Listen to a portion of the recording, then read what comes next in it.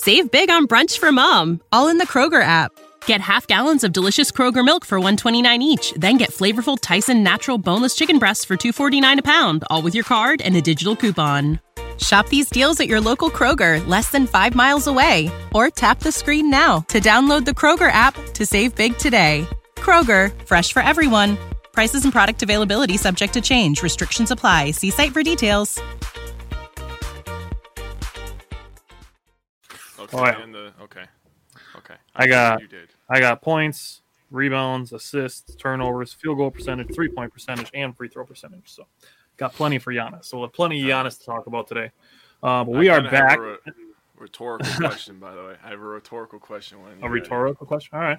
Yes. We'll have lots of stuff to talk about. Definitely going to be a fun, exciting episode to talk about the Milwaukee Bucks during, because the Bucks just apparently went to the West Coast with reckless abandon and decided to score 130 plus every game this weekend. Yeah. So, and between Thursday and today, but we are back. We're going to be talking a lot of basketball, mainly Bucks and Badgers. But before we start, I need to say something. So last week and the week before, and probably the week before, Jake keeps reiterating, you do not trade the MVP. And I agree with him. You don't trade the MVP. And it's absolutely baffling to me how many people want to kick off a rebuild. I just can't wrap my head around why you want to rebuild. I get wanting to get value for guys while the value is there. The fact of the matter is, there is not a realistic package that we can get for Rodgers and Devontae that will make Jordan Love and whoever else we have into instant contenders. If you want to compete for a championship, you keep your proven players around. So I decided to go and look if the MVP has ever been traded. And I went and found it. Like, let's be honest, like Rodgers is going to win the MVP. He already won the. That's why he went the like Associated. This. Yeah, he already won the Associated Press Most Valuable Player or whatever. But so I decided to look it up, and what I found was the NFL MVP has never been traded. Only 2 times in NFL history has he not played for the same team next year, and both of them were people that retired, and it was in like the 1960s. Oh, Jesus. So in the NFL, NBA, and Major League Baseball, in history, only twice has an MVP ever been traded. Mm-hmm. And they were both baseball players, and they both got acquired by the same team. And I'll give you a random guess if you want to guess who they were.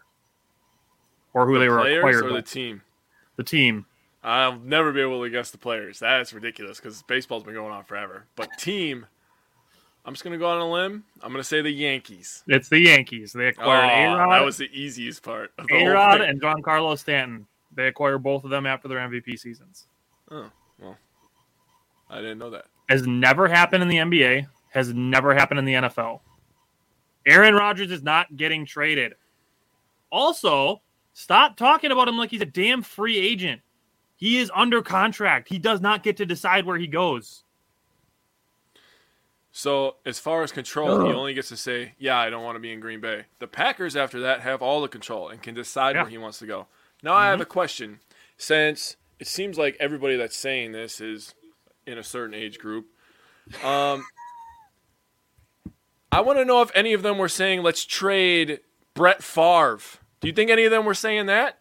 You know, because Brett Favre only won 1 Super Bowl, and he won 3 MVPs. Were any of them saying, let's trade Brett Favre, let's start a rebuild? When Rodgers was going to come in? No, they were all crying that they wanted Brett Favre back. So it's all, you know what it is? It's personal feelings. It's your personal feelings towards people. And it's very similar to how people deal with Chris Middleton.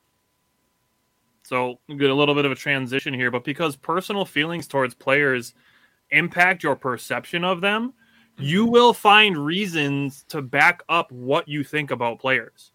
You will. Because Middleton had a tale of 2 halves last night, and we'll get to the Lakers game.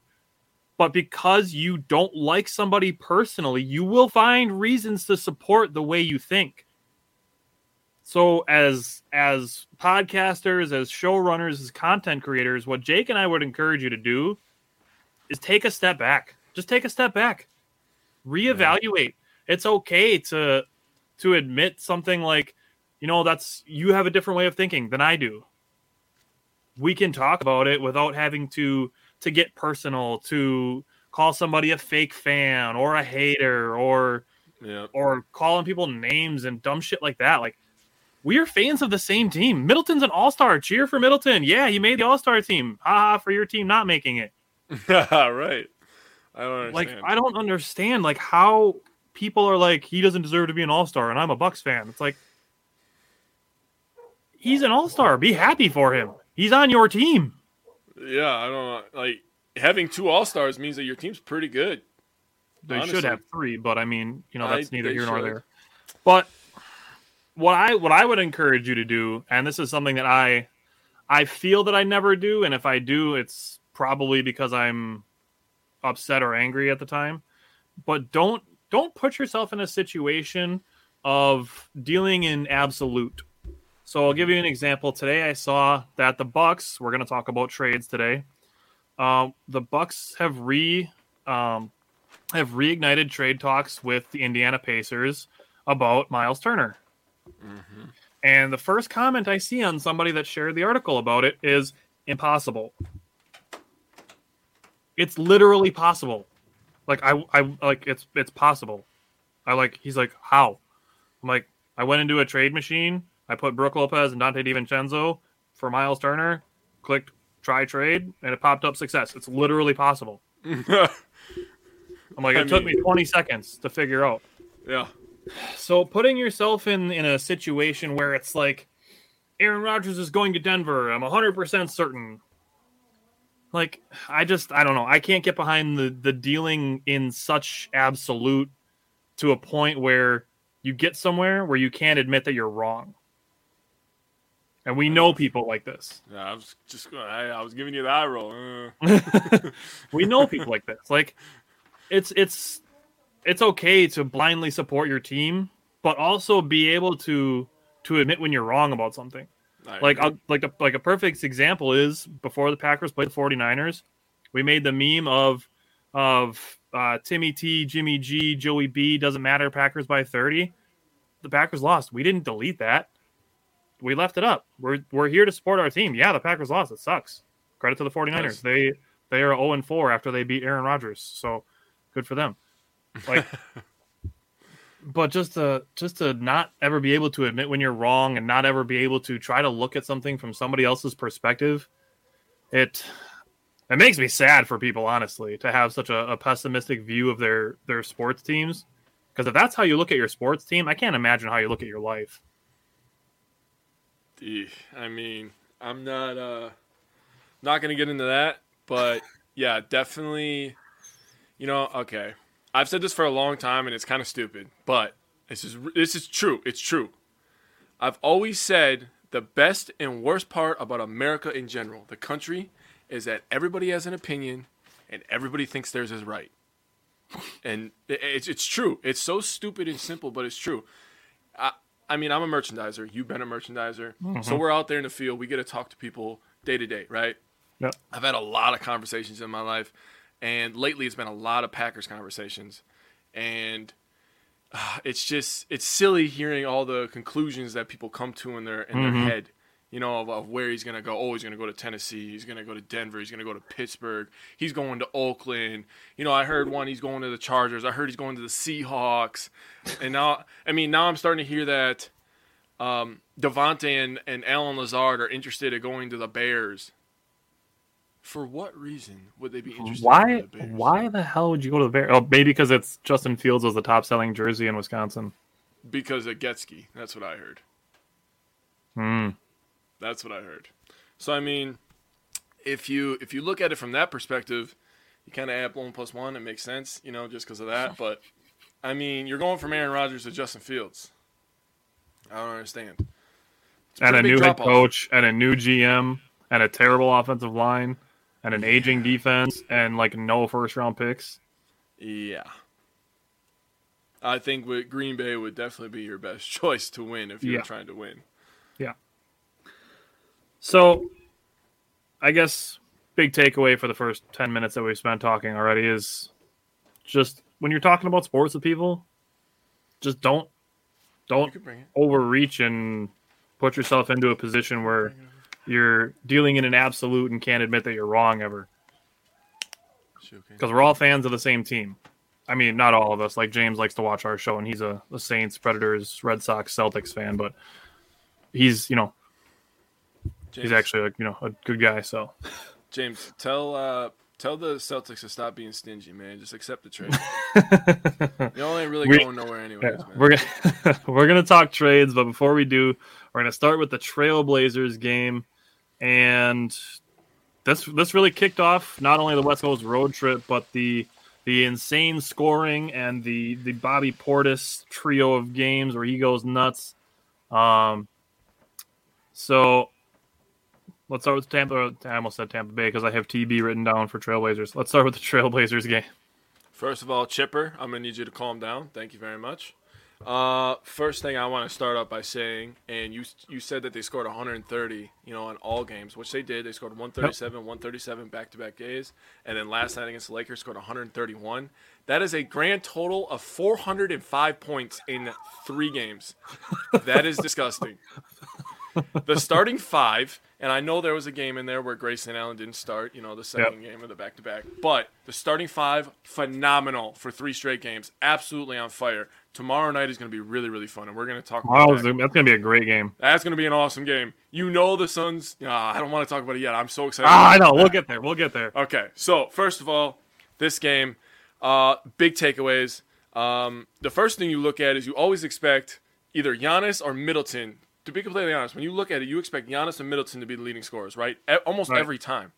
Yep. The leading scorer in this game was Bobby Portis with a freaking 30-piece, man. And 6 of 8 from 3. Like 3 quarters for the most part. I mean, he put up a Giannis game because Giannis literally averages all of his points in 3 quarters. Bobby Portis, 34 and 5, 11 of 13, 6 of 8 from deep. That's disgusting.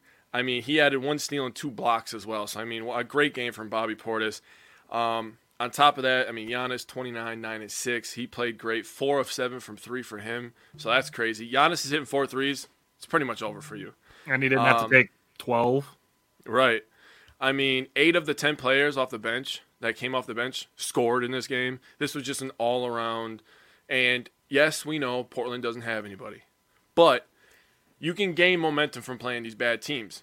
Tyler calls them get-right games. I agree with that. The Bucks needed a little bit of a kickstart to this road trip. They got one in the Trailblazers. The Trailblazers are in full fire sale mode, and the Bucks took advantage of that. I mean, listen to the stats. Field goal percentage, 53%. Go ahead. I mean, three-point percentage, 46%, 23 of 50. They have 44 rebounds and 36 assists. Here's the most disgusting thing. So I was talking to Tyler about this, actually, and I'm really excited to say this. I was like, damn, man, 36 assists. I was like, man, I got Bobby Portis eyes looking at this, right? So I was like, I want to look up the team record. Because, at this point, I'm thinking 36 assists is a bunch. So I want to see what the team record is, right? I look it up. The team record, and this is an NBA record, 53 assists in 1 game against the Detroit Pistons in 1978. 53 assists. That is absolutely bonkers, dude. That was probably the game that Scott Skiles had 30. No, he was on the Magic. I know. I was just saying that because he was a Bucks coach for a while. That sucked. So, one last thing that I did because I was really interested because I was like, man, we got a bunch of scoring, a bunch of rebounds, a bunch of assists, I totaled out all of the scoring and all the field goal percentage. Hi, Courtney. For the starting 5, just the starting 5. The starting 5 had 90 points, 22 rebounds, 26 assists. They shot 30 of 48 on field goals. That is 62%. And they were 15 of 27 on threes. Damn. 55%, dude. That's insane. That is insane. What I like about this game is that the Bucks' approach to not caring about what seeding they're in, it also applies to the players on the team. So you can see a parallel where the Bucks are, they're going to ebb and flow wherever they end up. I mean, they lost to Cleveland, 2 weeks ago, and they were in the 6th seed, and now they're, a half a game out of first? Yeah. Or they might be, So they're a half game. Okay, that's what I thought. But look at the scorers. Jake brought it up. You expect Giannis or Middleton to be the leading scorers every game. This game it was Bobby Portis, and Middleton only had 14 points in this game. He shot 6 of 13, so he's just under 30%, or just under 50%. But he also added 7 assists and 5 steals. Yeah. That's 14, 3 rebounds, 7 assists, and 5 steals in a game where Bobby Portis had 30 and Giannis had 29, 9, and 6. Eek. Unstoppable. Who is stopping that? And when we talk about the Clippers game, it's going to be a lot of the same. Yeah. So, seeing the way that guys can allow other guys to be the scorers, and then when we get to the playoffs and everybody feels like they can be the leading scorer that night, that is dangerous if you are going up against the Bucks. If you got seven guys that can walk out onto the court and feel like they can lead your team in scoring, how do you defend that? You don't. You don't, because you'd mentioned already that Grayson Allen didn't play in the Clippers game. Pat Connaughton was a huge part of the Bucks blowing this game open. He was. So back on the Portland game, they were very shorthanded. Mm-hmm. The Portland Trailblazers were. They had 3 out of their 4 guys that they just traded for, so they had some other guys available. But the Bucks had some reinforcements too, bringing back Greg Monroe, bringing back Moose. Yes. So I looked up what Budenholzer said about him, because Jason Kidd was the coach when we had Greg Monroe the first time, so Budenholzer hasn't had Greg Monroe yet. But Budenholzer said this: he's a proven pro, a veteran, has some relationships and some familiarity with guys in our locker room, and we felt like he fit a lot of the things that we needed, which is basically just a guy to play center and take some minutes away from Bobby, because he's averaging a career high in minutes this year. So they're just looking to take some minutes away from Bobby while Brook Lopez gets healthy. No. Brook Lopez went to his doctor appointment in L.A. He's on track with his recovery, so hopefully after the All-Star break, we'll have a target date for Brook Lopez. I'm going to hold on to March 1st because that's the day that I've been saying, so I'm just going to hold on to that and see if I end up being right. Greg Monroe comes into this game, scores on his first possession. So, just, And Bucks Nation was losing their shit. Right? Yeah. He did the and one! He did that last night, too, so that happened. So, Tish, what happened to DeMarcus Cousins? He's DeMarcus Cousins. He's out there collecting texts and not making shots. Yep. He's collecting 10 days. Oh, man. I could see if the Bucks don't make any, you know what, I'll save that for the deadline deal. We'll come back to Greg Monroe. No, I got a question. Okay. So, is Bucks Nation and Milwaukee Bucks Nation and all these other groups that we're in, are they going to freak out when DeMarcus Cousins is a free agent again? And we sign Greg Monroe for the rest of the year? Dude, the number of people that I saw saying we let DeMarcus Cousins go for Greg Monroe as if the transactions didn't happen a month apart from each other. Oh, my God. Oh, my God. I was going to have a stroke the other day. Dude, I'm seriously finding out a shit ton about all these people. I know who you are as a person now because of how you freak out about sports. I clearly know that you're not over your ex-girlfriend. You haven't let that go. She doesn't love you, Tyrone. Oh, man. That's funny. I had to say it. So, the fact that people think that we let DeMarcus Cousins go to bring in Greg Monroe when the transactions were literally a month apart from each other. DeMarcus Cousins, cutting him saved $1.4 million. He shot 25% on threes, and he's just old and slow. He's literally the same age as Greg Monroe, so people being like, Greg Monroe is old and washed up. Like, what do you think DeMarcus Cousins is? Yeah, we're not 17 anymore, okay? Yeah. Giannis is still really young, but that's because he came into the league when he was like 11. Yeah, right. Seems like it. Looks like it. Seriously. So Greg Monroe is here to get the Bucks through the trade deadline and potentially through Brook Lopez's return. That's it. Okay. That's that. Back to the Trailblazers.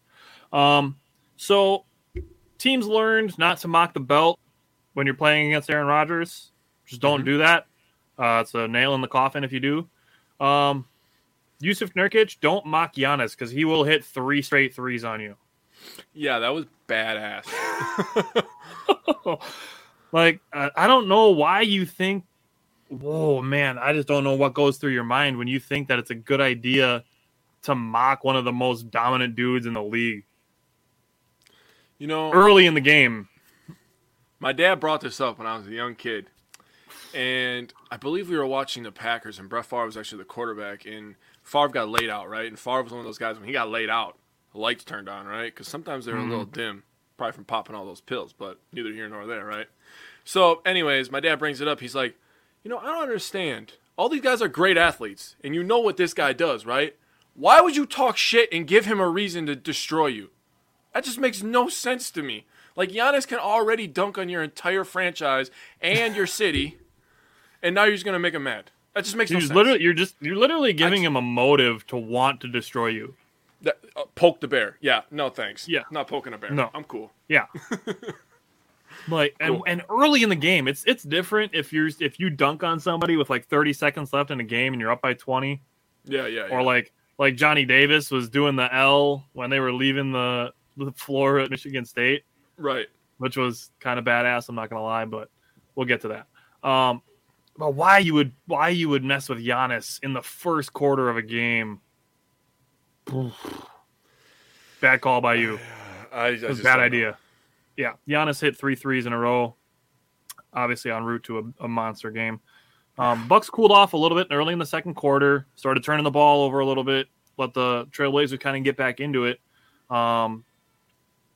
They just pushed the lead back out. It's just what they did. Third quarter came around. Great ball movement. Middleton was hitting guys with passes. Shots just weren't going down. But no turnovers for the first 5 minutes of the third quarter. They stretched the lead back out. And then from there on, the route was on. And the fourth quarter was just the reserves getting minutes. The thing that the Bucks are doing right now, and this is going to apply, from probably about a month ago when people were really freaking out, like, oh, the Bucks are not going to be a title contenders again. Yeah, okay, yeah, we've been hearing that all year.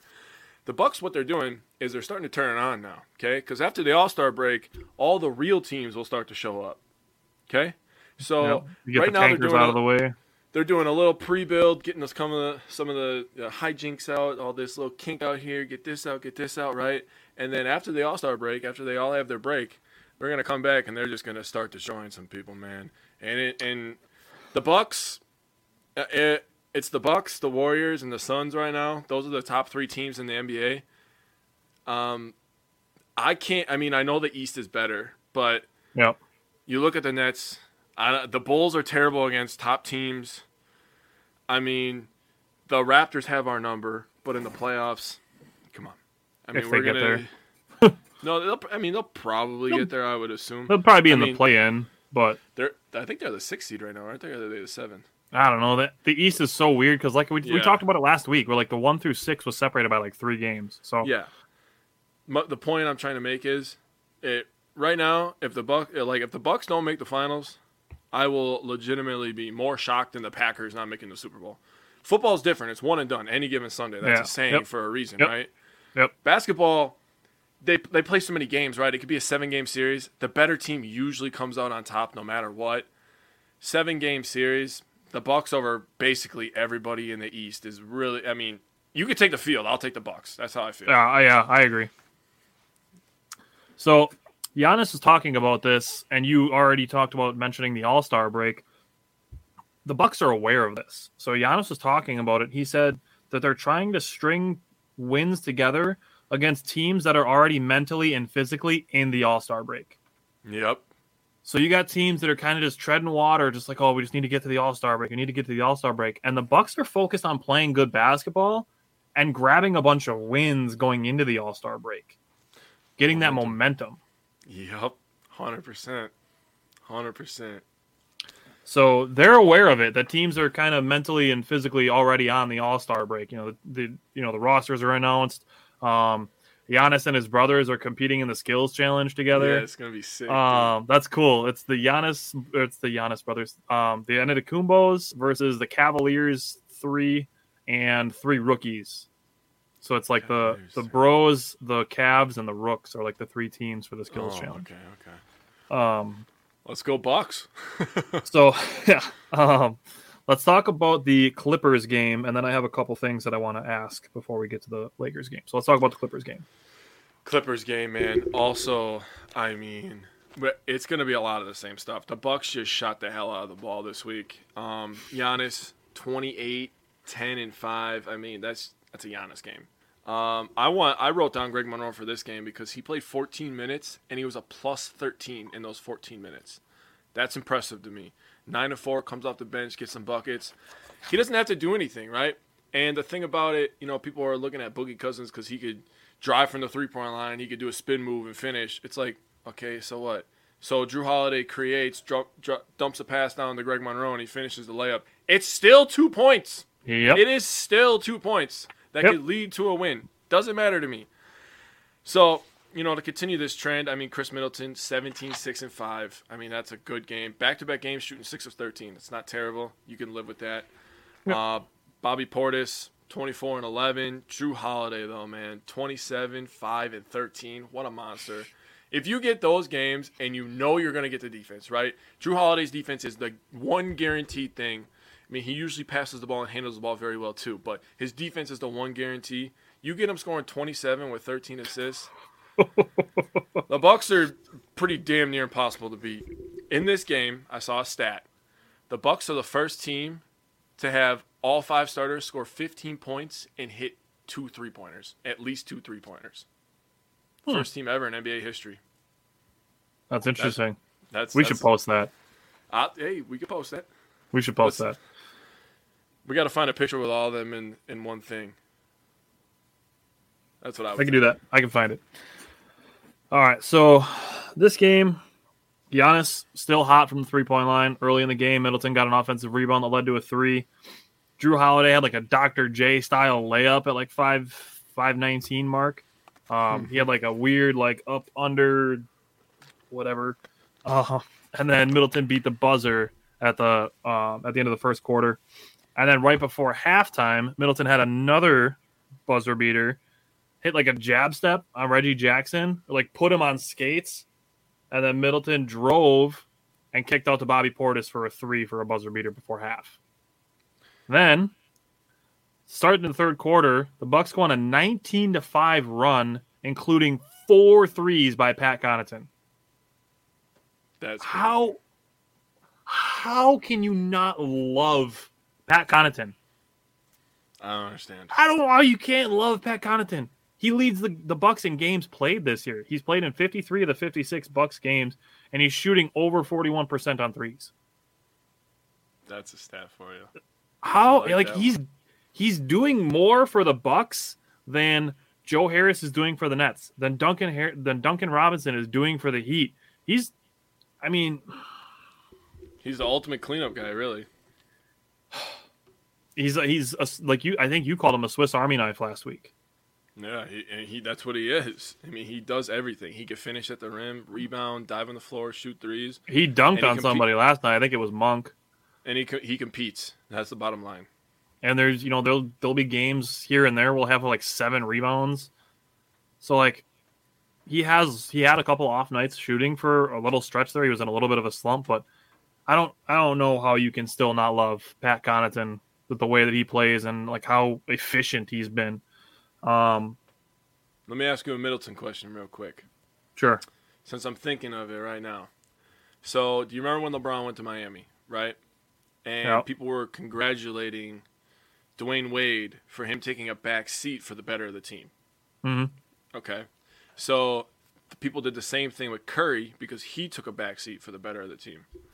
Why do people not give Giannis, because Chris Middleton could go out there and he can get 30. He could every single game. He could, yeah. Why do people not He wanted to shoot 20 shots a game. Why don't people congratulate Chris Middleton for doing that same thing? Chris Middleton's he's a 3-time All-Star now. He's a champion. I mean, he's a great three-point shooter. He's always competing for the 50, 40, 90. he's really on the cusp of star, in my opinion, if you take longevity into it, right? Mm-hmm. And you know how I used to feel. But I'm just being an honest basketball fan. Why aren't people congratulating Chris Middleton on taking a back seat, to Giannis when he really is doing everything for the better of the team? He's taking a back seat to Drew Holiday every once in a while. That's Portis, it. So Middleton rides shotgun with Giannis, right? Yep. That's how I'm going to say that. Giannis is driving the car. Middleton's riding shotgun. Yep. You got Bobby Portis and Drew Holiday sitting in the back seat, and they say, "Hey, Chris, I want some leg room. Let me hop in the front seat for a little bit." Middleton's gonna be like, "Yep, okay." The Clippers, the Trailblazers, I mean, even the Lakers game are perfect examples of that. And that's why I brought up the thing with the seating, because, the Bucks are gonna get whatever seed they get. They're not fighting for the 1 seed. They're not fighting for home court advantage throughout the playoffs. They're focused on themselves, not everybody else. Mm. I would hate to be a Brooklyn Nets fan right now because that team has just insane amount of problems to deal with right now. And they have no depth to try to hold them together. Absolutely zero. They traded it all to get Harden. And they're 1,000. They're bench players. So what matters is when you get to the playoffs, Chris Middleton is going to be like, all right, yeah, I'm riding shotgun. That's, he's not going to be, hey, I need to be the second leading scorer every game. I need to handle the ball twice as much as everybody else except for Giannis. He's just going to do his thing. I'm going to criticize Middleton a little bit when we talk about the Lakers game, just because it was kind of a tale of two halves with him. But he is one of those players where your personal perception of him is going to be how you see him play. If you personally don't like him, you're going to see the second half of the Lakers games where he was 0 for 6 and not the first half where he was, 8 of 12 and had 21 points. You're going to be like, he's stuck in the second half against the Lakers game. Or he only scored 17 points in the Clippers game, or he only scored 14 points in the Trailblazers game, but leaving out the 7 assists and 5 steals. Yeah, or the fact that he was 6 of 13, and that's just under 50% shooting. Right. I mean, the worst part about it is, and it goes back to athleticism, I've seen so many people say, I just don't like his game. What do you not like about Chris Middleton? He plays both ends of the court. He shoots threes. He makes free throws at an alarming rate. He's one of the best free throw shooters in the league. Yep. He can be a pick and roll ball handler, and he can get his shot or he can pass the ball. The only thing that I'll ever criticize Middleton for is when he dribbles too much and then he tries to force a pass or he forces a shot. That's it. Sometimes he gets into trouble when he dribbles too much. That is it. That is the whole end of all bad Chris Middleton talk. I mean, will he get scored on by some people? Yeah, everybody gets scored on. Giannis gets scored on. Giannis gets dunked on. He's one of the best defenders in the league. He gets scored on. I mean, my dad said I just don't think he's a good ball handler. He's not that great of a ball handler. That's why he got into turnover trouble when Drew was out. He's not a point guard. When we had Eric Bledsoe, because Bledsoe wasn't that great of a ball handler either. Look at Drew Holiday. Don't bring up Eric Bledsoe when we just got done talking about the playoffs. I'm sorry. Get mad. Drew Holiday is an elite ball handler, right? That's why you bring a guy like Drew Holiday, elite defender, elite ball handler. When he's right, he's got that thing right on a string. It's attached to him. So you bring in a guy like Drew Holiday, take some of those ball handling responsibilities away from Chris Middleton. You allow him to be an off-ball player, which is what he naturally is anyways. He could be a shooter. He has bad nights. I mean, 6 of 13 isn't the greatest stat line of all time. But when you have Bobby Portis and Giannis and Drew Holiday and all these other shooters, going crazy, you can live with it. And look at Don't do it, Tim. You're going to get me mad. Don't do it. Don't talk about Bledsoe. Don't do it. Middleton is fine. People just need to chill. Middleton, he's got game, okay? At the end of the day, he's got game. That's all I'm going to say. And when it comes to the playoffs, that's where I think the switch flips for Middleton is in the playoffs. Because, he's really a low-key guy. He's a good guy to have in Milwaukee second to Giannis because he's not a I need to get mine type of player. he can take that back seat to Bobby Portis when he's going nuts. He's going to pass to Bobby Portis. He's not going to be like, oh, Bobby took the last 4 shots. I don't care that he made them. He's going to feed Bobby because Bobby's going crazy. Or, he's at times it gets him into some trouble. That's rhythm sport. Right. He does force some shots and some passes at times, but that's, to me, it usually honestly happens more when they're up big in games, that he kind of loses that focus a little bit, where it's just like, you're just kind of playing basketball until the game's over. But that's the grind of the NBA season. That's tough.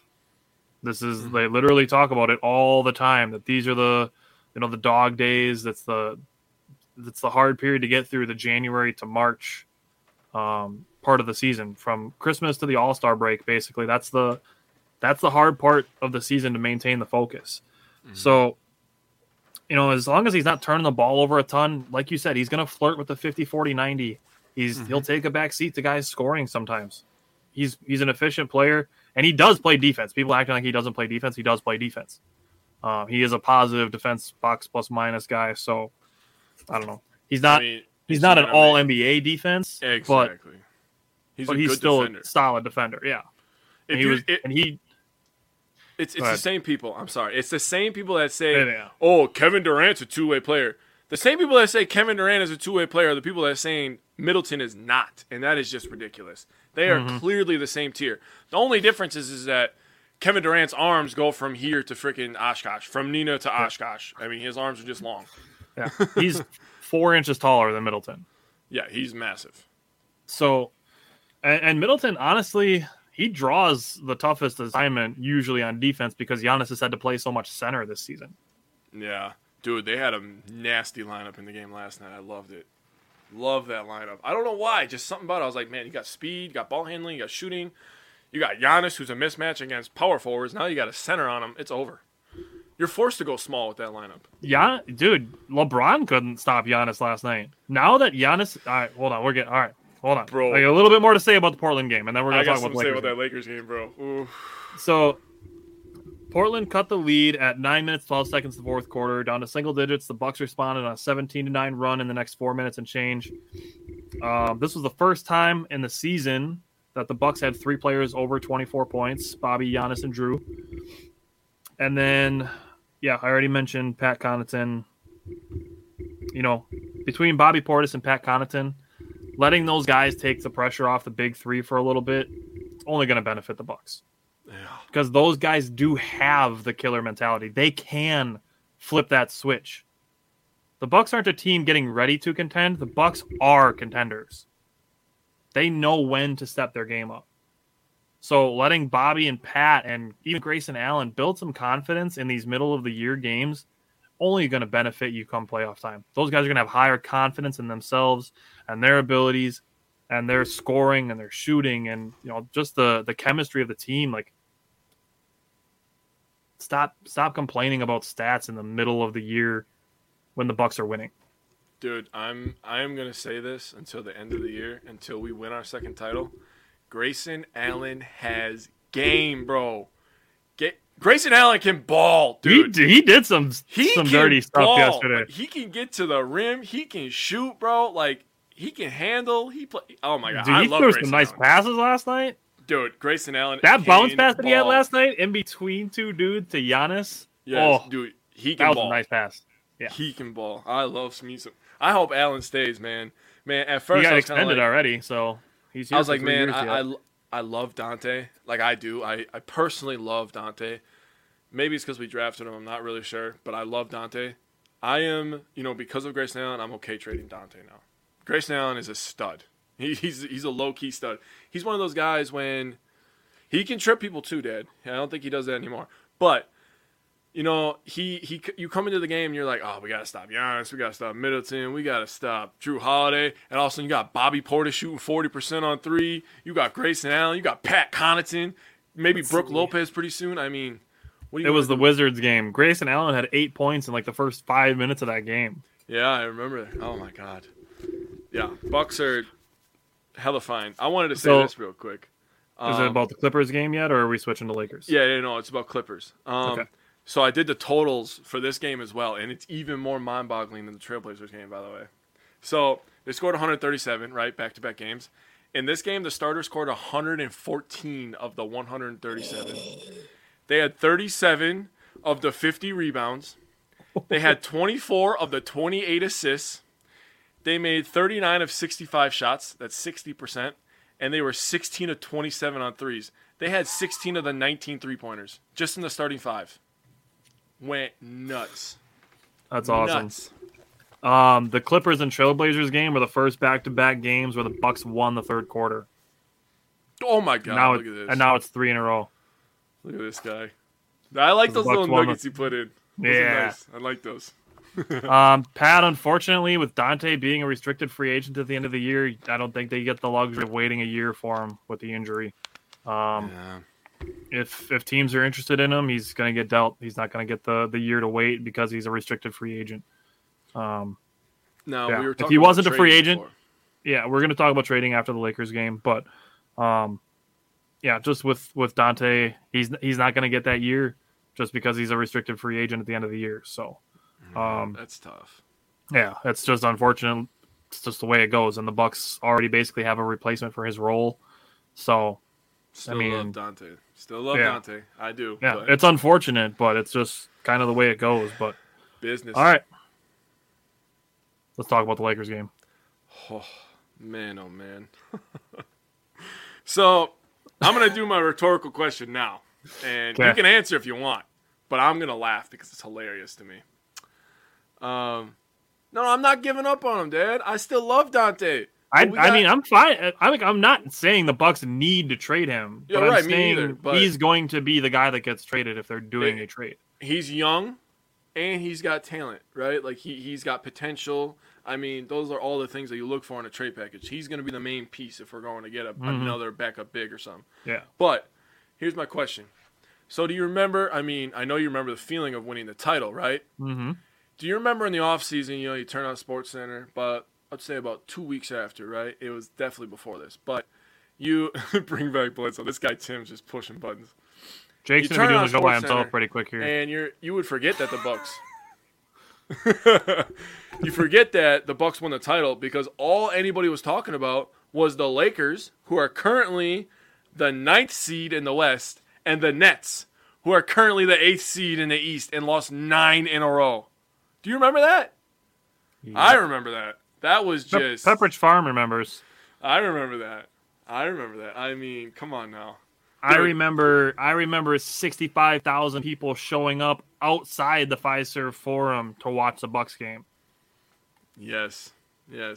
I remember what a time. Giannis dropping a 50-piece in Game 6. I remember the Bucks beating the Hawks twice in a row without Giannis. That's where Middleton started owning that stadium. Yeah, he did.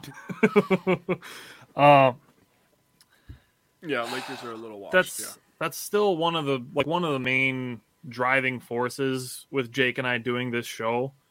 Is it's called the Wisco Fanatics. It's not called Sports Fanatics. It's not called ESPN because we talk about Wisconsin. They don't.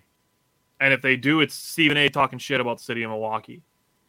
Or Skip Bayless saying dumb shit that like Fields is on the same level as Aaron Rodgers because Aaron Rodgers only threw for 200 yards and then still passed for 2 touchdowns and ran 1 in. The fact that anybody can take this much time out of their day to talk about Wisconsin in between New York and LA. Oh, it's maddening being from Wisconsin. Jake and I were talking about this last night. How spoiled we are as Wisconsin fans to have Johnny Davis, Aaron Rodgers, Giannis, Corbin Burns, all of these guys in the same state. One place. All Cy Youngs, MVPs, titles.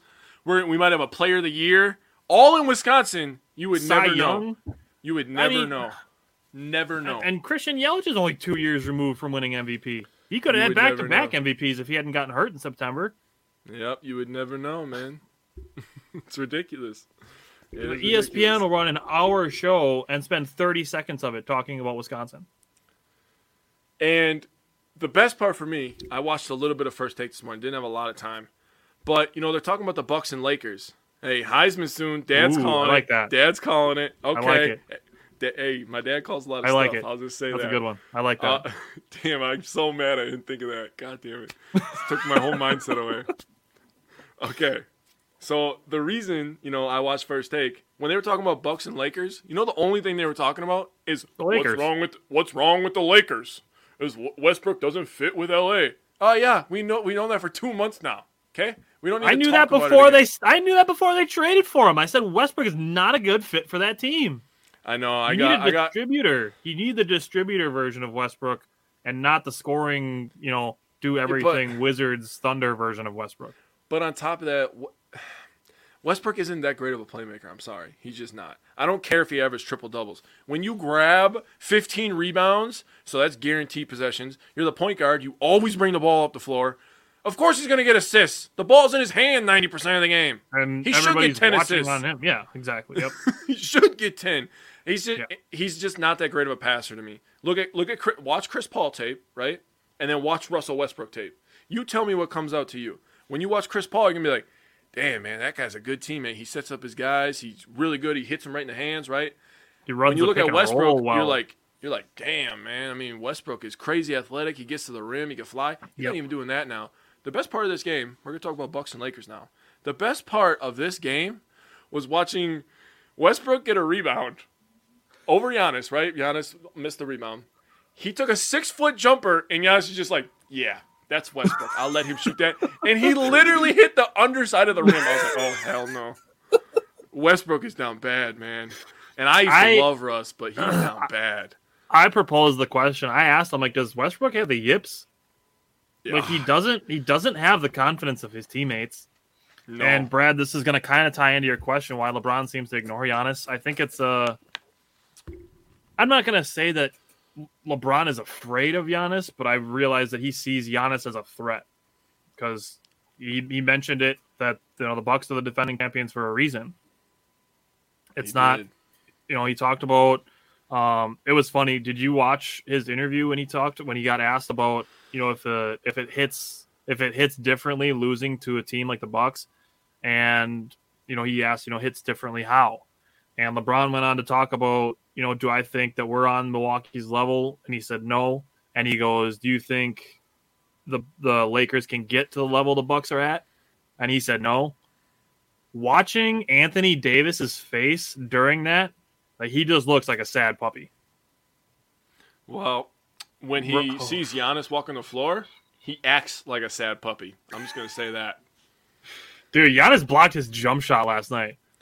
Dude, that's like the freaking fourth time in the last couple of games I've seen Giannis. I'm like, how's he blocking jump shots? What's wrong with this guy? Never seen that before in my life. Guys are doing step backs. Get the hell out of here. Nope, not doing that. He did it in a Wizards game too, I remember, on the baseline. Brad, Giannis set the tone very early in that game on both ends of the floor.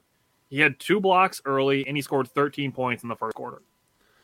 See, now I'm going to bring up First Take again because Stephen A. made a very good point. I don't respect Stephen A.'s football opinion, but he does know ball. He knows basketball.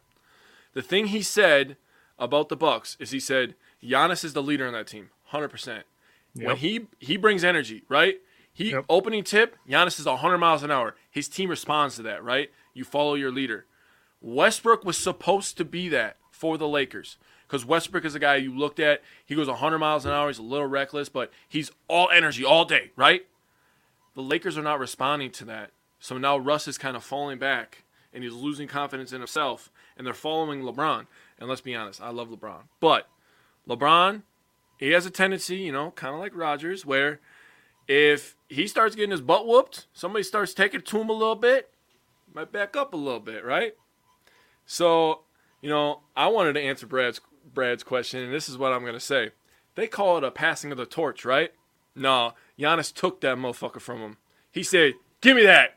That's mine. This is my crown. Thank you very much. Go retire. That's what he said. Sorry. That's exactly how I feel when I watched the game last night. Actually, both the games, Bucks-Lakers, right?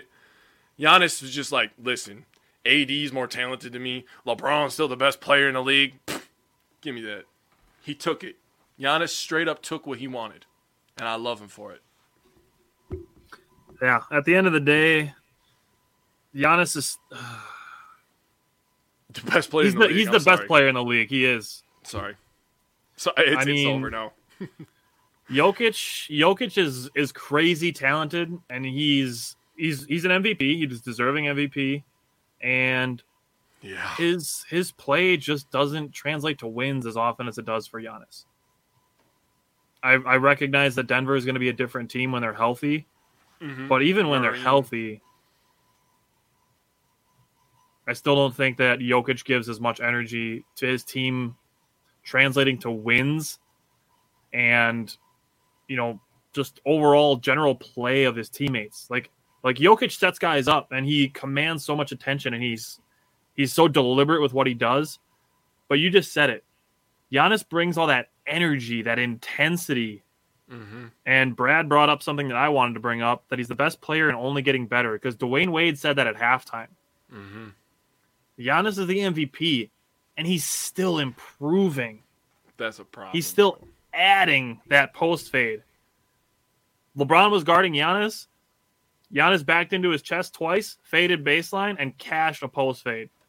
Bro, you cannot defend that. At 6'11", you cannot defend that. Bro, he did an in-out dribble out of the freaking post, went back to the post, said lil dude, and faded. I said, oh, hell no. He just took his ass out back. It was no... Dude, LeBron was so far behind him, all he could do was touch his belly button. He stood no chance on that play. And then, my favorite part, sorry to take you... My favorite part of the whole game is that Giannis is shooting threes, right? Anthony Davis fouled Giannis behind the three-point line. It's over now. It is now over. That was the point when I messaged the group and I was like, it's over. You can't guard him. You're fouling him behind the three-point line? Now you can't guard him. It's a wrap. I'm sorry. The only thing you can do is foul him, just like Shaq. That's it. It's impossible now. But Giannis handles the ball, unlike Shaq. No. Yes. You're not. We're not trading you Middleton. No, you keep Russell. So, and I saw some people, I, for one, am loving what's happening with James Harden, because I've been telling people for probably like 5 years now that James Harden is a cancer to every team he goes to, every team he's been on. He is a cancer. And now he is literally throwing tantrums. Like the Bleacher Report headline literally said screaming to get out of Brooklyn. He is with 2 top 20 players, 1 top 5 player, and he wants out. What a joke, dude. Seriously, what a joke. That guy has so much potential. He could be so good. He didn't need to be the 20 free throw a game guy to score 35 points. Yeah. He's a good passer. He legit is. He could go be a starting point guard for like 25 teams in the NBA. Brad, it's in my mind, it's the James Harden rule. That's what it is. And it's absolutely laughable to me that he is now screaming to get out of Brooklyn, out of a team that when he was traded there, all we heard was Brooklyn is now the number 1 team to be in the NBA. And even at the beginning of the season, I remember having this conversation, right? And I was like, okay, let's put the Bucks and Nets up, right? Because everybody was saying, oh, the Bucks wouldn't have won if they played the fully healthy Nets. Okay, let's look at it this way. Giannis, two-way player, right? Jrue Holiday, two-way player, right? Chris Middleton, two-way player. He's little lower level on defense than the other two, but still a two-way player. Yep. Okay, let's go to the Nets. James Harden, one-way player. And now that the rules are the way they are, he's a halfway player. Kyrie Irving, literally a halfway player. He can only play on the road. Now, look at Kevin Durant. 1.5, because I still don't think he's good on defense. The only time he plays... when he's 6'10", he's on a 6'3". Of course you're going to play good defense. And he's kind of quick, right? For how big he is. He's athletic. But he's a 1.5 player. Okay, so we got 3 two-ways, and they got a 1.5 and 2 half players. I'm not very good at math, but I think we win that one. Hey, I got another math question for you. How many balls are there in the NBA? 1, but on the Nets, there's only 1 pair because it belongs to Kevin Durant. The other 2 aren't ready. I'm sorry. There is 1 ball. I told people when the Nets traded for Harden, there is one ball. You don't get to add everything that Harden does to what KD and Kyrie are doing. His production will come at their expense. There's one ball. They all play with the same ball. Well, they can't all score 30 a game. There's back to one ball. You get a limited number of possessions. Right. Just go back to when the Lakers added Nash, right? When Kobe was still at the end of his prime, right? When they had Nash, go back to that. And Howard. Yeah, I remember when people were like, "Oh my God, the Lakers are gonna win the title." I'm like, "There's no way in hell." Steve Nash's whole game predicates on dribbling the ball. Kobe Bryant's entire offensive game predicates on him having the ball 90% of the time. Dwight Howard is a pick and roll guy. You can lob it up to him. That could work. Him and Nash could have worked without Kobe, in my opinion. He can rebound, yep. He can rebound too. But Kobe absolutely destroyed Howard's confidence. I mean, throughout that season. Dwight Howard had to recover for 3 years after that. He got destroyed so bad. He didn't revitalize until the bubble. Let's be honest.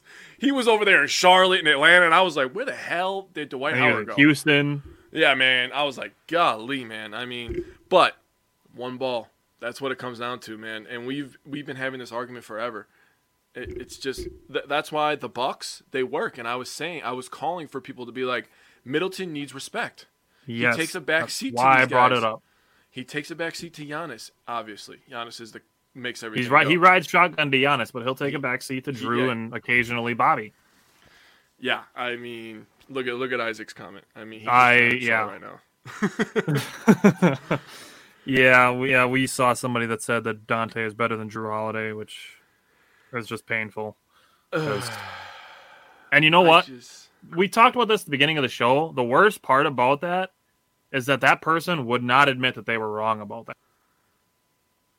You know the question that I really want to ask is how many times you have to hit your head on the freaking brick wall to come up with that conclusion? Because I do not want to test. I don't understand. Hey, let me just ask you another simple math question. Which is more, 8 or 3? 8, because I graduated second grade. Okay, yeah, good job. All right. So I asked that question and I brought up Harden for a reason because I saw people saying the Bucks should go for Harden. Oh, God. Absolutely not. I would not trade Chris Middleton straight up for James Harden. I wouldn't. Because it's roster construction matters. You need to have guys that are compatible. First of all, Giannis and Harden don't like each other. Nope. Second of all, Harden needs the ball in his hand like 30% of the game. He really can't play off the ball. At least he never has. So, I mean, at best, you don't know if he can play off the ball. And yes, Brad brought it up. Like I just said, Harden is a cancer. Yeah. You have to know if you are trading for James Harden, you are trading for a locker room problem. You are trading for a guy that will hurt your culture.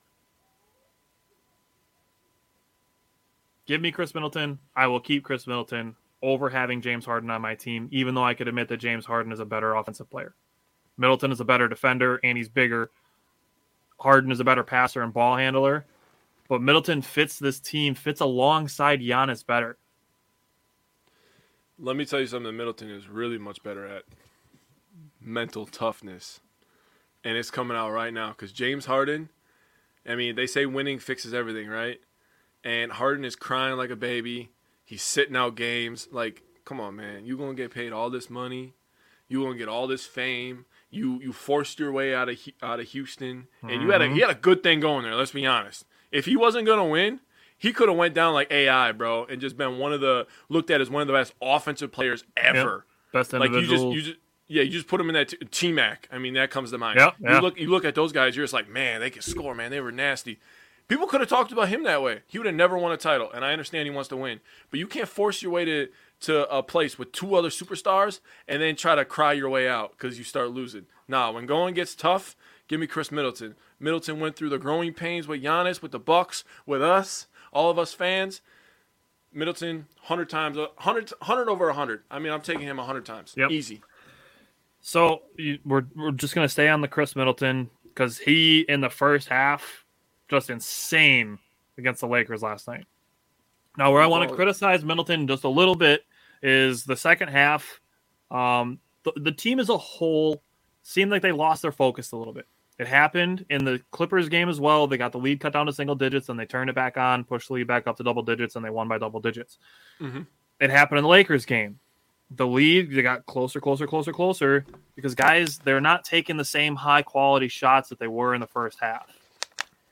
Middleton was a prime example. Middleton scored all of his points in the first half, only took 6 shots in the second half, didn't make any. The Bucks committed 7 turnovers in the second half as opposed to 4 in the first half.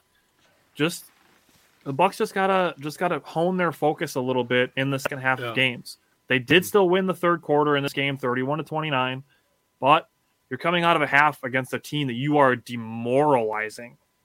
Yeah, they were taking their souls yesterday. Put them away by 50 instead of just playing the rest of the game and winning by 15. That's what I want to see, and I'm using Middleton as an example because he wasn't taking the high-quality shots that he was taking in the first half. That's why he didn't score in the second half. Yeah, the 6 shots that he took, he took some where he's got like the big leg kick, and he's just taking shots just at the end of the shot clock. So I want to see the Bucks maintain that focus of getting those high-quality shots for all 4 quarters of a game. Mm-hmm. Phoenix is a perfect team to do that against. Maintain that focus and that wanting to get those high-quality shots for all 4 quarters. That's what I want to see tomorrow. It's going to be a great game, man. That being said, the Lakers crept back into this game. Budenholzer calls a timeout at 3:11 left in the game. Draws up a play where Middleton starts on the, let's see, if you're looking at the basket this way, he starts on the right wing, comes all the way around 3 screens. Anthony Davis goes to show on Middleton. Leaves Giannis by himself on the block. And LeBron didn't react fast enough. Yep, easy. Budenholzer still does not get credit for how good he is out of timeouts. Yep. Since he's been in the Bucks, he's one of the best in the NBA at drawing and scoring out of timeouts. I'm okay with Coach Bud, man. I love Coach Bud. If you're going to a strip club. Brad said in the comments, if you're going to a strip club, you're going with Harden. If you're playing basketball, I'll take Middleton. That's a high-quality comment, Brad. High-quality comment. I liked it. I like it a lot. The first half was the most that the Lakers have allowed in any half this season. Giannis went to the 207 mark in the third quarter before he missed a shot. The Bucks scored a season-high 109 points in 3 quarters. And last week, I called Giannis Shaq because he's literally Shaq level in the paint. He even dunks like Shaq. Like Grayson Allen hit him for an open layup. Like he grabs the rim and he brings his knees up. He even dunks like Shaq. I know. It's crazy, man. That's easily Shaq's favorite player, by the way. Easily. It's not even close. You could tell in the halftime that he talks about it. The Bucks really forcing the issue early. 16 of their first 24 points came in the paint. Mm-hmm. So it really just trying to get in there. Drew Holiday got a layup right after Pat Connaughton did that dunk. So the Bucks they're pushing the pace. They're just getting efficient shots. They're getting in the paint. 68% on field goals in the first half of this game. Most points the Lakers allowed in a half this year. I don't know if there's anything else you want to say before I talk about free throws in this game. Well, is anybody interested in me doing the totals again? Because I did them for all 3 games. And like I said, it's impressive for all 3 games. Here's the impressive part about this one. If you just took the Bucks starting 5, they lost this game by 1 point. The Lakers scored 116. That's crazy. So the Bucks scored 115 points, the starters. 34 of the 42 rebounds. 27 of the 31 assists. They shot 46 of 78 on regular field goals and 12 of 26 on threes. They were going crazy. All right, so my other favorite part of this game, right, was when Bobby Portis hit that 3 in the corner. He started doing the gritty. I was like, oh, no. He's going crazy, man. He was clowning for a little bit. Bobby Portis is like next level efficient. He is insanely efficient in these last 3 games. Isaac, I got to tell you that I love you very much. I know you're a real diehard Lakers fan. You're my boy. But I got to say, my dad literally texted me that same thing that you said 2 minutes into the game. He said, LOL, the Lakers and defense don't go together. And I was like, yeah, it's pretty bad out here. I think I've read something that Talen Horton-Tucker is their best defender by the numbers this year. What? Eek. James, go back to the beginning of the show. We gave you a compliment. We did. Also, we beat the Lakers for you because you don't like the Lakers as a Celtics fan, and you beat the Nets for us because we hate the Nets. So thank you for that. Yeah. And New York and LA both lose, so that's good for Wisconsin. Works for me. All right, so free throws. Free throws. I bring it up a lot, and I'm going to continue to do so. Bucks were 12 of 20 on free throws in this game. That's a focus thing. Stay focused and make your free throws. Middleton missed a technical free throw, or a flagrant. That was the flagrant free throw that he missed. Just make your free throws, guys. We're going to bring Mike in a minute here to talk about the Badgers. Badgers need to make their free throws too. Mikey! The Bucks were 12 of 20 on free throws in this game after having performed really well in the last couple weeks in free throws. The last 9 games, 6 of the last 9, they were over 80% on free throws. All 9 of those games, they were over 70%. That's better. Last 9 games, all of them over 70, 6 of the 9 over 80% on free throws. I'm with it. All right. So we're doing our power pair, and we're going to do this every week, similar to how we do the 3 stars with the Packers. We're going to do a power pair. Yep. And Jake and I have the same power pair this week. It's Giannis and Bobby. So Jake is going to talk about Bobby. I'm going to talk about Giannis. I'm just going to do this real quick. I'm going to run through it because Giannis was just absolutely insane. 33.7 points, 11 rebounds, 6.3 assists, 68% on field goals, 67% on threes, which is just bonkers if that happens. Like Giannis is KD plus Shaq if he does that. Yeah. Yikes. And 72.5% on free throws. Also only averaged 1 turnover per game. I'm going to assume he's going to be the player of the week in the East this week. Going out on a pretty strong limb there. Just going to so with his average, he scored over 100 points in 3 games. That's crazy. Yep. So Bobby, 25.6 points per game, 7.3 rebounds, 2.3 assists, half a block, 1.3 steals. He shot 55% from the field and 68% from behind the three-point line. He was 15 of 22, bro.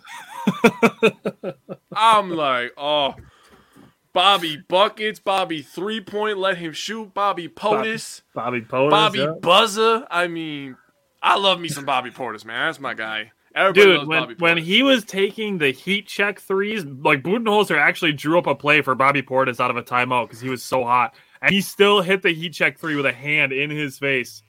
It's like, you know, like you asked me the question, who could not be a fan of Bobby Portis? And my only answer was Knicks and Bulls fans. Right. Like, dude, I was like as a Knicks and a Bulls fan, like as a Knicks and a Bulls fan, how do you watch that and be like, what did the Bucks do that we didn't do? You give them opportunity.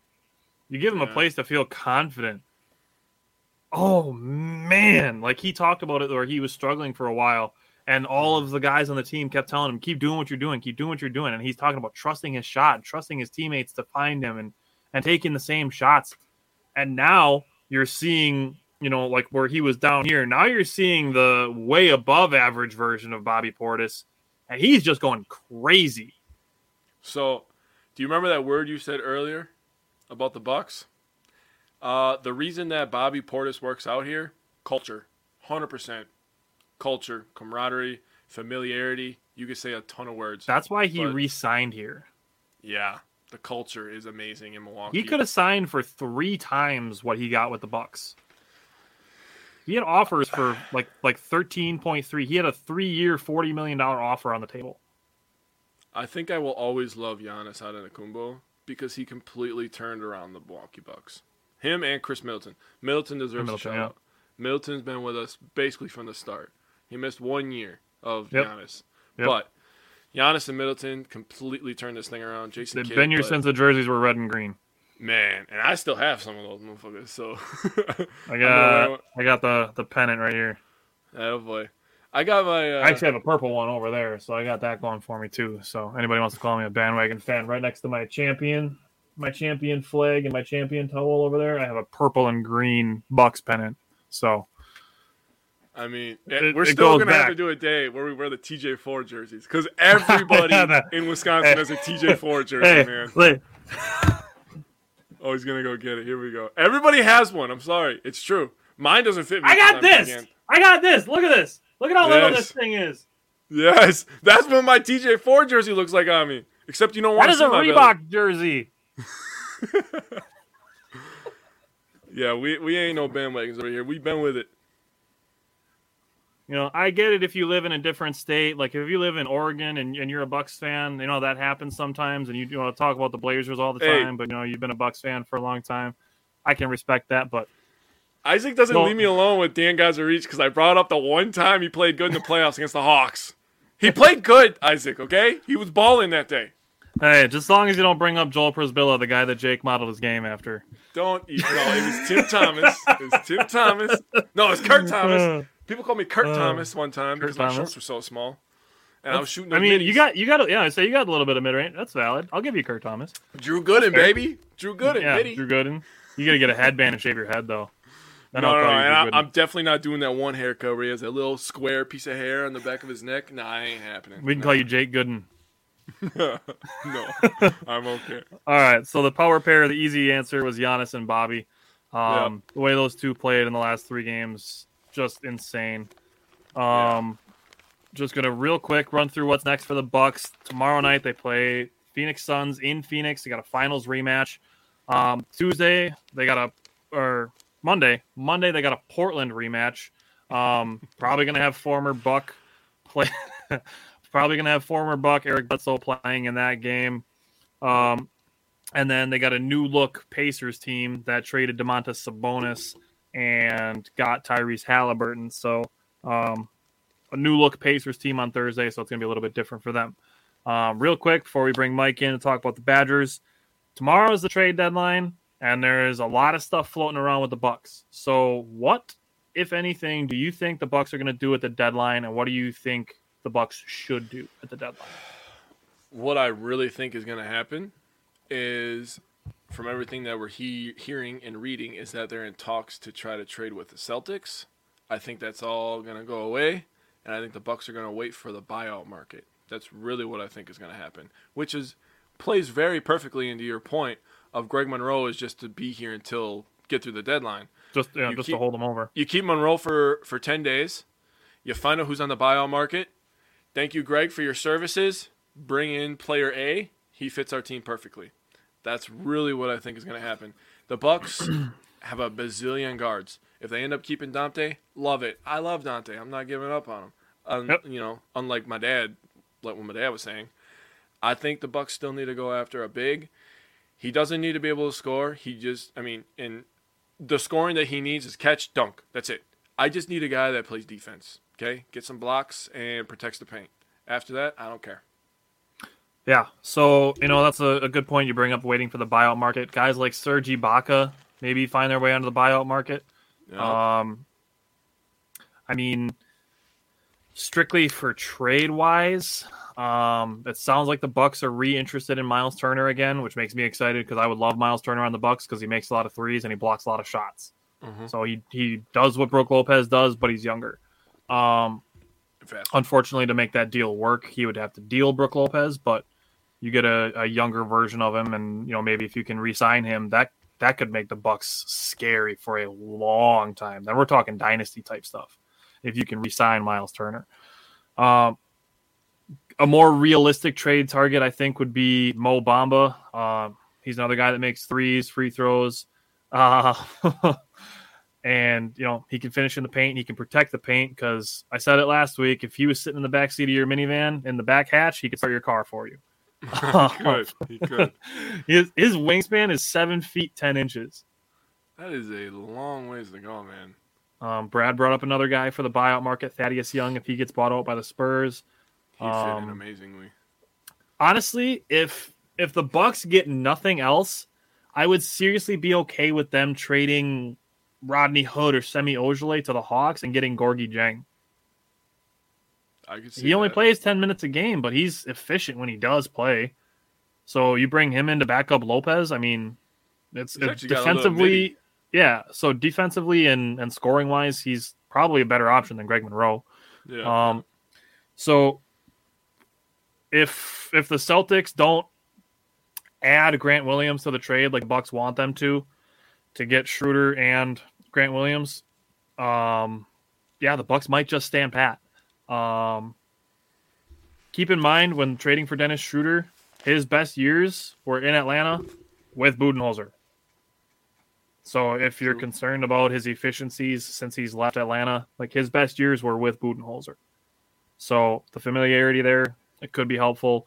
Jeff Teague was back with the Bucks last year for the playoff run. He was useful and efficient here and there, but played good against Dennis Schroeder, Atlanta, Dennis Schroeder is much better than Jeff Teague. Yeah, I mean, a lot younger in his prime, so right. So just an idiot and didn't secure the bag. that's rough. So basically, keep an eye on the Celtics and Pacers. I haven't heard or read anything. The Bucks have been in talks with the Magic on Mo Bamba. It's just been a rumor. So yeah, I mean, tomorrow is the trade deadline, so just keep an eye on maybe the Celtics and the Pacers to see if the Bucks can get either Schroeder or Miles Turner. Other than that, Thon Maker, he could have been so good. I used to love playoff Thon. Playoff Thon, bro. You'd get like 4 blocks and hit 2 threes. Playoff Thon. We would go crazy. But yeah, I mean, if the Bucks don't make a trade, don't freak out. They kept that DeMarcus Cousins roster spot open for a reason. And, if it doesn't happen instantly, maybe the Bucks give Greg Monroe a second 10-day contract. Not that big of a deal. Doesn't hurt. It literally doesn't hurt. It's a 10-day contract. It's not going to break your bank. Yeah. Keeping DeMarcus Cousins for $2.1 million doesn't help your bank. Does not. All right. So before we switch to the Badgers, I have one thing to throw out there while we're on the subject of talking about the Pacers and trades. Since the Bucks traded Malcolm Brogdon, he has played in 138 regular season games. Mm-hmm. Since the Bucks traded Malcolm Brogdon, they have won 137 regular season games. I saw that stat. That's amazing. That is amazing. That is amazing. It would have been cool if the Bucks could have gotten Tyrese Halliburton, but I mean the Bucks are doing pretty well to have the guys that they have. I remember being really upset when we got rid of the president, they called him. Mm-hmm. But now we have Drew Holiday, so I think I'll be okay. Yeah, I know people would probably tell me I only liked Malcolm Brogdon because he wore number 13 anyways. So that guy also thinks Dante's better. Yeah, that's still insane. All right, man. You got anything else Bucks related before we switch to Badgers? Nah, let's bring the Yod monster on here. Come on, Yods. All right, he turned his camera off, so he's probably doing something embarrassing. But we're gonna bring Mike back.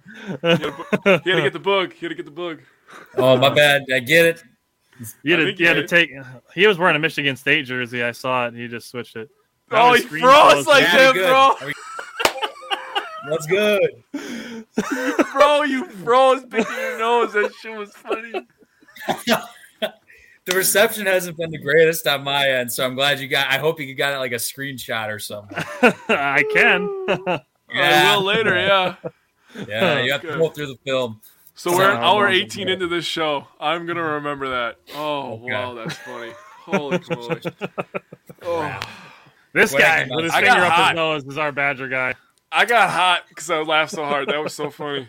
Oh wow! All right, anyways. So we got 2 Badger games to talk about. They're back on track. We had Mike with us last week to discuss goals for the rest of the season, so now we're kind of going to be able to check in on that. We got 2 games to talk about. We're going to start with the Penn State game. There is unfortunately a parallel of slow starts to both of these games, but Mike, what were you seeing when you watched that Penn State game? I mean, it kind of just brought me back to typical Badger teams that, get wins that were just gritty and not pretty at all, to say the least. It was very unfortunate seeing like our top two guys once again, seeing Johnny struggle a little bit, and Brad Davison, who I'm going to get into a little bit more as we talk about him more, because has not been playing the greatest lately. But it was just one of those off nights for our best players, and to do it at the Kohl Center at home. I was definitely a little discouraged when seeing that. After even seeing this game, after getting the win, I'm glad we did. I felt like, okay, it's going to be a gut check time. Like, are we going to be able to compete for a Big Ten championship or not? But I think that's, after seeing that game, I was kind of like at the crossroads with that whole thing, because like none of like watching that whole thing from start to finish did not convince me at all whatsoever, even after getting that win at home. There was just some things that, just trickled me a little bit. Johnny was, missing a bunch of shots. Stephen Crowell, I think, played his best. Like, if there was one bright spot, I think Stephen Crowell actually played really well. Given the circumstances, I guess Tyler Wall did okay. He obviously hit the game-winning shot to, put us ahead. Chucky had a decent game too. I mean, we're going to talk about him a lot, obviously, I think, in regards to last night's game. But, simple as this, I mean, the role players got us to win. It wasn't our best guys to do it. I know we only scored 51. It was at home. But, no, our role players stepped up, and, I'll take it, I guess. But, gritty, not pretty definition of Wisconsin basketball. So I just want to throw out there that I made my tier list last week. And when Jake asked if we can win big games without bench scoring, and I said, if this doesn't happen, this needs to happen. And then this happened, and the Badgers won by 2. This guy, yeah, smart guy. People should listen to me. I'm a smart guy. This game, it was honestly, I texted Jake that this game was boring to watch in the first half. Yes, it was. Both teams combined to start 2 of 16, combined to start 3 of 20. Penn State started 1 of 19. How the hell did we not blow these guys out? Chris we should have Vogt beat them by 25. Chris Vogt made 2 of the ugliest moves that I've ever seen early in the game. He looked absolutely lost in this game, offense and defense. Like, the only thing that he was doing was getting some tip outs or rebounds. So I give him credit for, still making effort, but he looked absolutely lost. So I'm kind of glad he's senior and Crowell is only a sophomore, so we get a little bit more of Crowell and less Vogt moving forward. I'm a little off the Vogt. So, a couple things here. Brad Davison and Johnny Davis were being doubled on every single touch they got.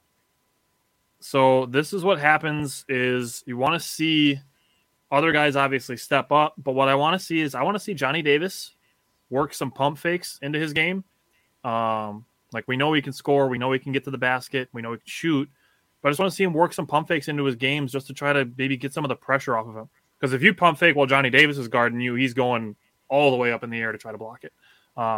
He did get up for one really nice block in this game, but I just want to see Johnny Davis maybe work some pump fakes into his game.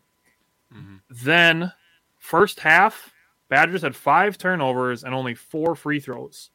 All 4 were attempted by Lauren Bowman.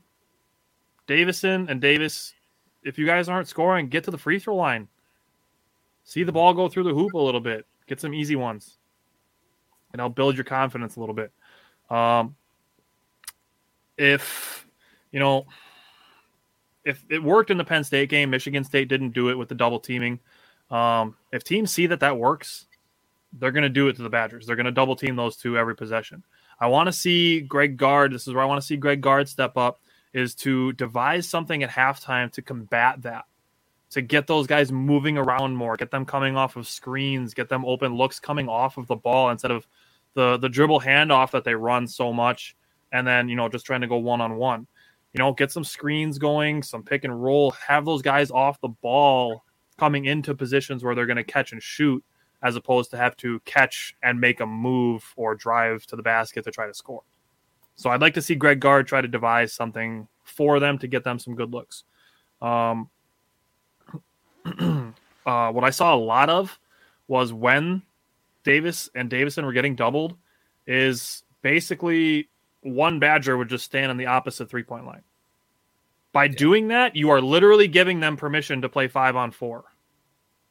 Because all you have to do is throw that pass way over the court, and by the time it gets there, everybody's recovered already. So having Vogt on the floor only hurts that because you can't cut backdoor. Jake proposed that question to me. He said, why does it feel like the Badgers used to score so many more layups? You have Vogt standing there. You have a defender just waiting there. Yeah. At least when Crowell's on the floor, he can space the floor a little bit. If you have Crowell standing up by the 3-point line, you can have somebody like a Chucky Hepburn or Tyler Wall or even Bowman or Carlson. Carlson last night, that was last night, got up. He got up. He made a real nice extension to throw down an alley-oop because nobody's paying attention to Carlson. Everybody's paying attention to Johnny Davis and Brad Davison, and a little bit now to Chucky Hepburn and Tyler Wall, who we're going to talk about plenty. But I just want to see, when those guys are getting doubled, because teams are going to do it because it worked for Penn State. Penn State lost this game by 2. Johnny Davis only scored 4 points in this game. Guys, they're going to double them. You got to figure out how to combat that. The Badgers were lucky to win this game. It was ugly, boring. Thankfully, Chucky Hepburn, Tyler Wall, and Stephen Crowell were at their best, but it was ugly. Brad Davison forced some really ugly threes. But what I got to say, Badgers tied this game, 9:50 to go. Got to a point where they were down 4. They responded by Davis hitting a jumper, getting a stop, Crowell hitting a 3, getting another stop, Brad Davison getting a layup, getting another stop, Stephen Crowell hitting another 3, getting another stop, and then Davison hitting a 3. They went on a 13-0 run when they got down 4 points. So basketball is a game of runs, and Badgers made the run when it mattered to get the win. Like I said, the tiers, Davison and Davis struggled. Crowell and Wall stepped up, and you got the bonus from Crowell. So happy to see it, at least. I mean, Crowell was the man in this game. I mean, he was 3 from 5 on threes. Hitting those threes, that was massive. But you could definitely tell, like, towards the end of the game, like, I think he kind of figured it out and said, like, all right, I got to make something happen. My 2 main guys aren't doing jack shit right now. Like, I got to make something happen. And you could tell he was like, he normally isn't as aggressive, I feel like. And with the exception of this last game, he finally, took that step where, like, I can be one of those guys to go to, in a crappy situation like this. Like, give me the ball, I'll make the most of my opportunities. And, thank God that he did. And I think that just attests to, like, our starting 5. Like, our starting 5, I feel like at this point, I'm confident any one of those dudes can go get a bucket for us if need be. I think that's the one solid, positive for this game, essentially. So any of our 5 guys in the starting lineup, I can confidently say, go get a bucket. They each have their strong suits. Tyler Wall in the post, Stephen Crowell in the post / if you want to put him at the 3-point line, that's fine. I mean, Chucky's knocking down shots from anywhere now, and Johnny and Brad can do their own thing too. So, that was one of the takeaways for me for sure. Oh yeah, Jake, what do you got from the Penn State game? If you looked at the box score of this game, you could just tell that both teams shot like shit. 51-49, you're gonna be like, damn, that shit was ugly and probably boring to watch, and it was all of that. Everything that you guys said, completely true. The one thing I'm gonna say, kind of a question to you two. In high school, when the coach can tell the team's starting to stand around a little bit, right? And Tyler, I'm so glad you brought this up because that's exactly where my mind went, right? You're talking about getting double teamed. You're talking about going one-on-one. What did coach make us run when we're standing around? Motion, right? Motion. Everybody get moving, get touching, get your head in the game. Okay, you're moving, you're setting screens. Now your brain goes focused on the game. That's what the Badgers need to do.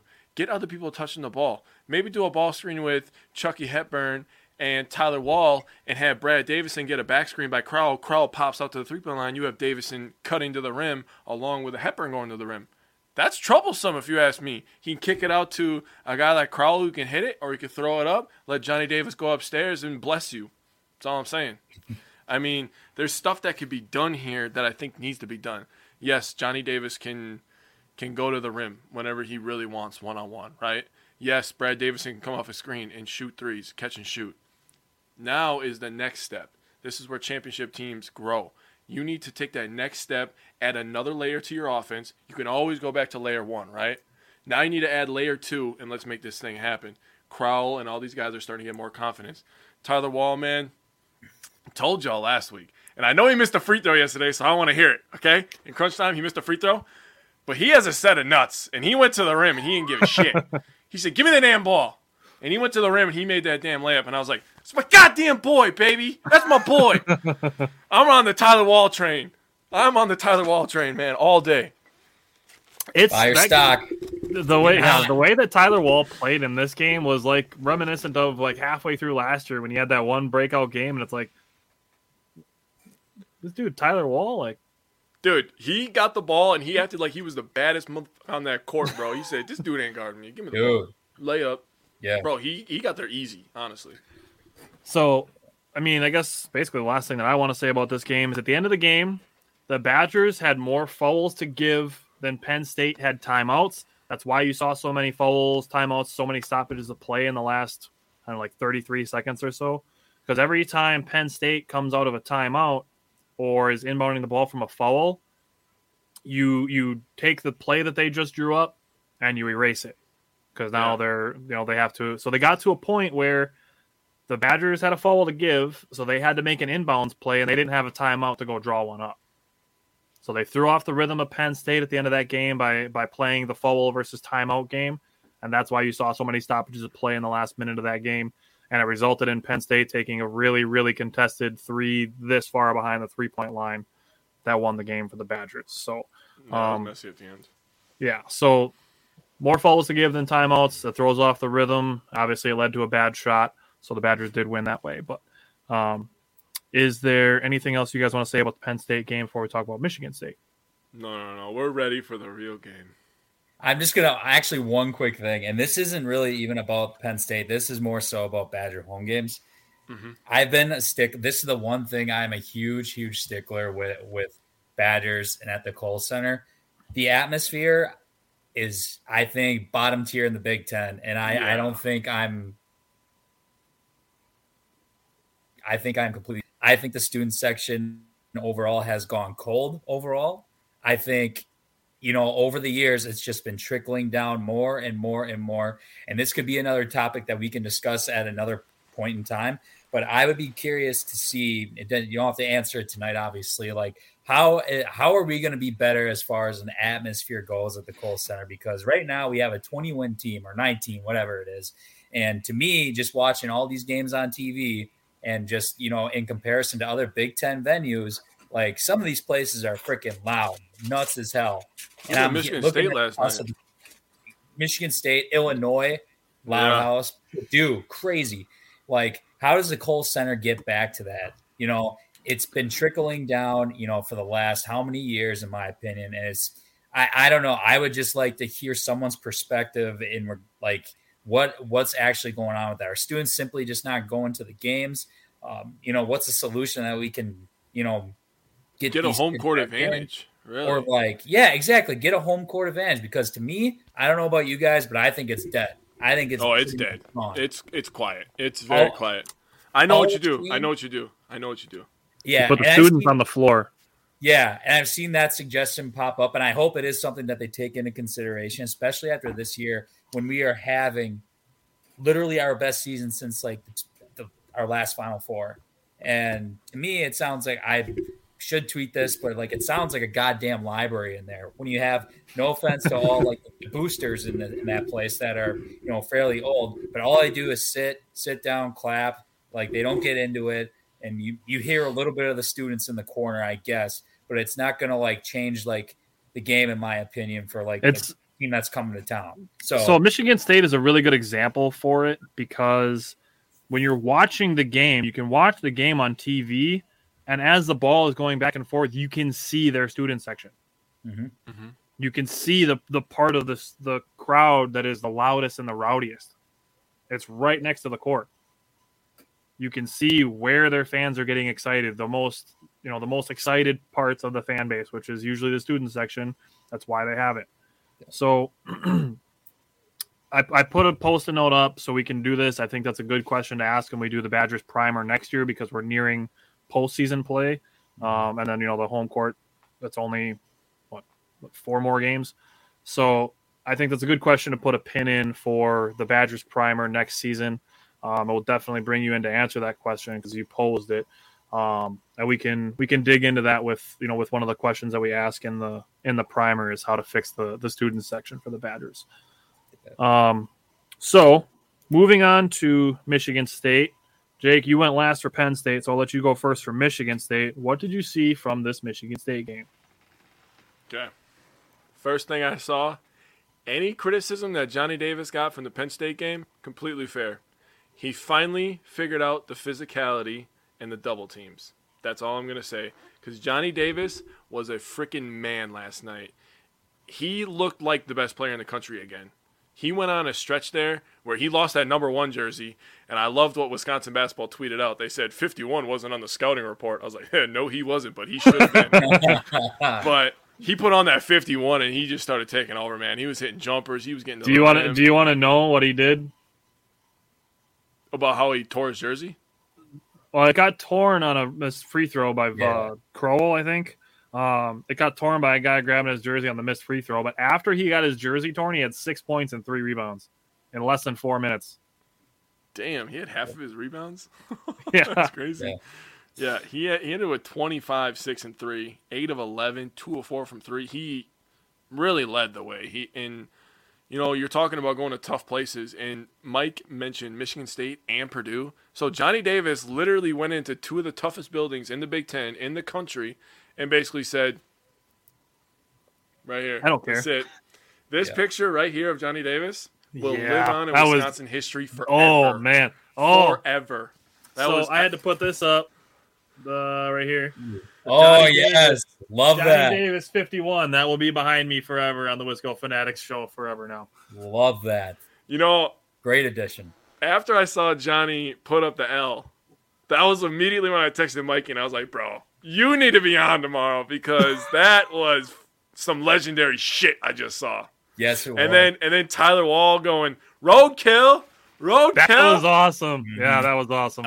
Equally as legendary, man. To me was on the level of Sanborn and Chenal calling the Badgers linebackers the death row linebackers. Yeah, badass. And both of them are at the NFL Combine right now. Yep, so is Logan Bruss and Jake Ferguson. Yep, so looking forward to that. Hopefully we can snag one of those linebackers and Jake Ferguson on the Packers. That would be nice. But the thing that I saw last night was 2 good teams. Michigan State is reeling. I mean, they've lost a couple of games in a row now. But the Badgers just played with more energy, in my opinion. They looked like they wanted it more from Tip. But Johnny Davis, that's all I got to say. Johnny Davis is a road warrior, dude. He loves playing on the road, and I love it, man. Mike, I will update the stats for you now on Johnny Davis versus ranked teams, and I will get that. That's going to be my stat of the week this week because Jake and I missed out on it last week. Bro. So Johnny Davis against ranked teams is going to be my stat of the week for this week, and he added to it. Yes, basketball is starting to post it now during the games. That's how impressive it is.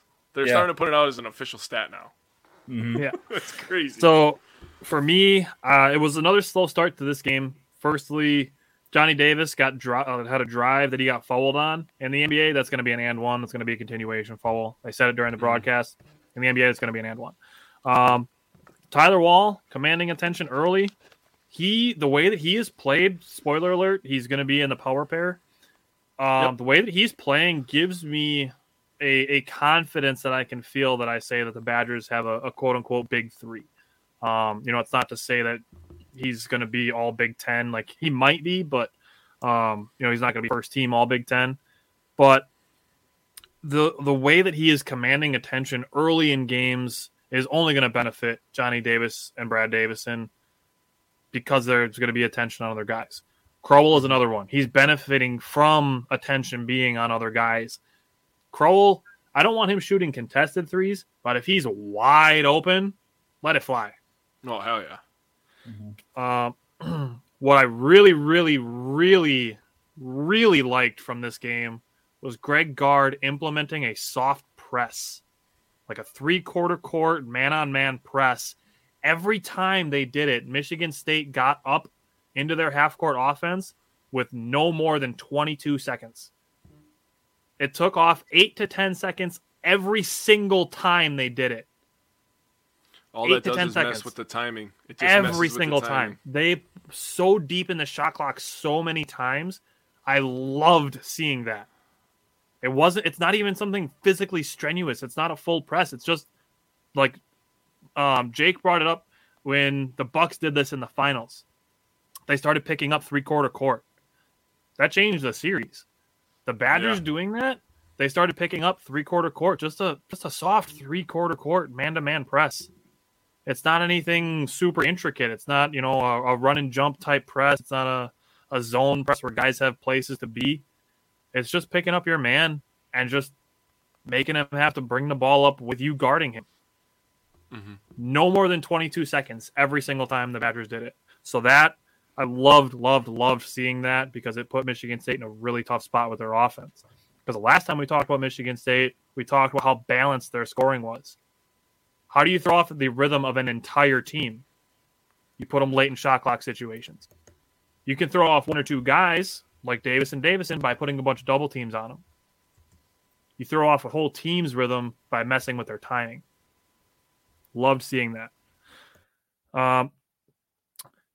Chucky Hepburn, I'm really, really happy to see what I'm seeing with him too. He's starting to develop confidence and a little bit of a killer mentality. He's hitting jumpers confidently. He's driving to the basket with confidence. He's not playing like a freshman.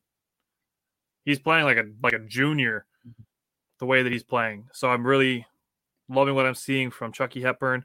Lauren Bowman, he gets kind of a bad shake in the first half. He shot 3 shots. All of them were late in the shot clock. So he kind of had to force all 3 of those up. So I give him a little bit of a pass, but he did hit the third one. Got a little bit of a lucky bounce, but he hit the third one. But what I got to see from Bowman is he's got to make his free throws. Yeah. Penn State, he was 1 for 4 in the first half. This game, he's got to make free throws. Michigan State got the crowd back into this game. They cut the lead to 3 twice. Davis scored a mid-range. Michigan State cut the lead to 1.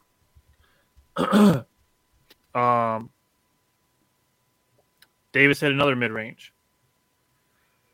Michigan State cut the lead to 2. Davis hit a 3. Michigan State cut the lead to 3. Davis hit 2 free throws. Michigan State cut the lead to 3 again. And then Davison hit a 3. So, first of all, Johnny Davis is the man. Second of all, Brad Davison's struggling, but he's scoring when it counts. Davison makes plays in the clutch. Davison is a clutch player. Yes. I was concerned. Passing, shooting. Yes. He's staying focused this year, which is something that I didn't see from him last year. He's staying focused and still playing hard. I was concerned when the Michigan State big landed on Tyler Wall's ankle. That made me really nervous. But he stayed in, finished the game. Chucky Hepburn hit a clutch jumper to lead by 6 with less than 3 minutes to go. Tyler Wall got a back down. He literally just turns his back to the basket and doesn't stop backing up until he's in the restricted circle. And then he gets layups. That's Tyler Wall's style of play. He's like, all right, I'm going to start pounding the dribble. And as soon as I see my foot touch the restricted circle, I'm either going to pump fake 6 times and drop a pass to Crowell, or I'm going to put up a layup. And it works for him. Also, the switching defense was working late. It can get the Badgers in trouble at times if guys drive when they get the mismatch. So Crowell and Vogt, when they get pulled out onto the perimeter, if those guys are going to drive to the basket, that can get the Badgers in trouble. But if the Badgers are doing their switching defense and they can force those point guards, shooting guards into contested jump shots, the Badgers defense is going to be the best in the country in 2 sports. Yeah. Just the switching defense late in the game, forcing Michigan State. I mean, I guess you can say Michigan State deciding not to drive to the basket with bigs on them, but forcing them to take bad shots late in the game made the Badgers able to kind of pull away from a little bit in this game. But I don't know if you guys, Mike, if you wanted to say anything else about this Michigan State game. Yeah. The one thing that really stood out to me from a team perspective, Jay kind of mentioned it with the whole energy thing. I simply thought at the end of the day, these guys out-toughed Michigan State on their own home court. I thought it was clear as day. I mean, we were getting after it on the boards. We were, the energy was clearly there. And I got to say, how valuable is Tyler Wall to this team? I think this really stood out. I mean, I don't mean to downplay this guy at all, but there's a time when we could have had the Hauser brothers on this team. Now, last night, I thought I got a good perspective. We got a good, little Joey Hauser versus Tyler Wall one-on-one. Mm-hmm. And to me, it was just clear as day how much better collectively Tyler Wall is than Joey Hauser. That's just my opinion. I don't mean to be the biased fan, but you can just see it every time that they're one-on-one. Joey's not going to score on Tyler. It's not going to if Joey Hauser he's settled for jumpers multiple times. He settled for jumpers, and if he did score, it was on a switch. Every time Tyler Wall was guarding him, he's not getting anywhere near to the bucket or sniffing the free throw line on him. So that was another big thing I wanted to point out. Tyler Wall I think he's a man amongst boys when it comparison to Hauser. So. And you're not salty or anything, are you? A little, but I'm gonna bring up a point later about it. It's like a what if. We can talk about it at the end here, but I thought Chucky Hepburn played. Johnny Davis, of course, talk about him all the time. Mm-hmm. Top 3 player in the country for sure right now. Chucky Hepburn made some ballsy shots last night, and I'm talking ballsy. He's putting up reverse layups over Bingham. They're big. Yeah. Firing past him. That was beautiful. He used the rim to protect his shot. That's a veteran move right there. That's good stuff. He's knocking down jumpers from the corner. I think that was the start of the second half. Just making clutch plays. His IQ is through the roof. Offensively, defensively, especially. There's a couple clips I was watching even after the game when he was doing a really good job at helping out other dudes and getting and recovering and getting back on his man. So I think it was Jeff Petrikis that was tweeting out some of those clips, and I was really digging in deep into that. And his IQ, I think, is off the charts. And I've said it here before, he's just going to be a fantastic 4-year player for us. But I thought he had one hell of a game. I think this is arguably his best game all year, to be honest, because he hit some clutch buckets. Johnny's Johnny, but Chucky, stepped up last night. And another big call out is that we were able to stop the runs. I don't think we gave up the lead at all. I don't think we got cut. I went through the big stretch where it was, they cut it to 1, they cut it to 3, they cut it to 1, they cut it to 3, they cut it to 3. Yeah. Every time the Badgers pushed it back up. Yeah. And I mean, you're doing that on the road at Michigan State. Now this is the first time since 1963 we've won at Michigan State and at Purdue. So I mean, this is I say this word a lot too. It's such an unorthodox team, but they're just finding ways to win. No, we're not efficient. No, we're not the top team on the freaking KenPom rankings anymore like we used to be, because that goes down to efficiency, right? These guys just play hard at the end of the day. Not the best shooting team. They just play hard and scrap, and they're not going to go away easy against fundamental whoever they play. And it was just another one of those nights where we just out-toughed Michigan State on their floor. This is right behind Purdue as the best one of the year in my opinion as well. I mean, you got Houston. It's arguable, but this is. It was beyond impressive in my eye. And, I'll even say this too. When we were up 4 minutes to go, we had the 4-point lead, 55-51. It was really good to see 3 different dudes stepping up and getting those buckets for us to go up by 10. First, it was the Chucky jumper. Then we got it to Tyler Wall in the post where he's deadly. And then we finish it off with Davis going to the bucket on a hard drive. Yep. So that just attests to more dudes that are just stepping and just says how good our starting lineup can potentially be, with finishing up the year. And I guess the bench, slowly but surely, our bench did get a little bit better as well. Ben Carlson, he got, with the few minutes that he got a couple buckets, got some rebounds for us. I mean, that alley hoop right in the beginning of the game, that was pretty sick. And then Lauren Bowman, yeah, he got his minutes. Like you said, the free throws, that is an issue. He's got to correct that soon. The one more thing that was really positive, I mean, we started off the game and even into the second half, 7 of 14 from the free throw line collectively, which is not the greatest. But in the final 128, we were 7 of 8 to close it out. That was impressive. And, Chucky Hepburn was a part of that. Brad Davison was a part of that.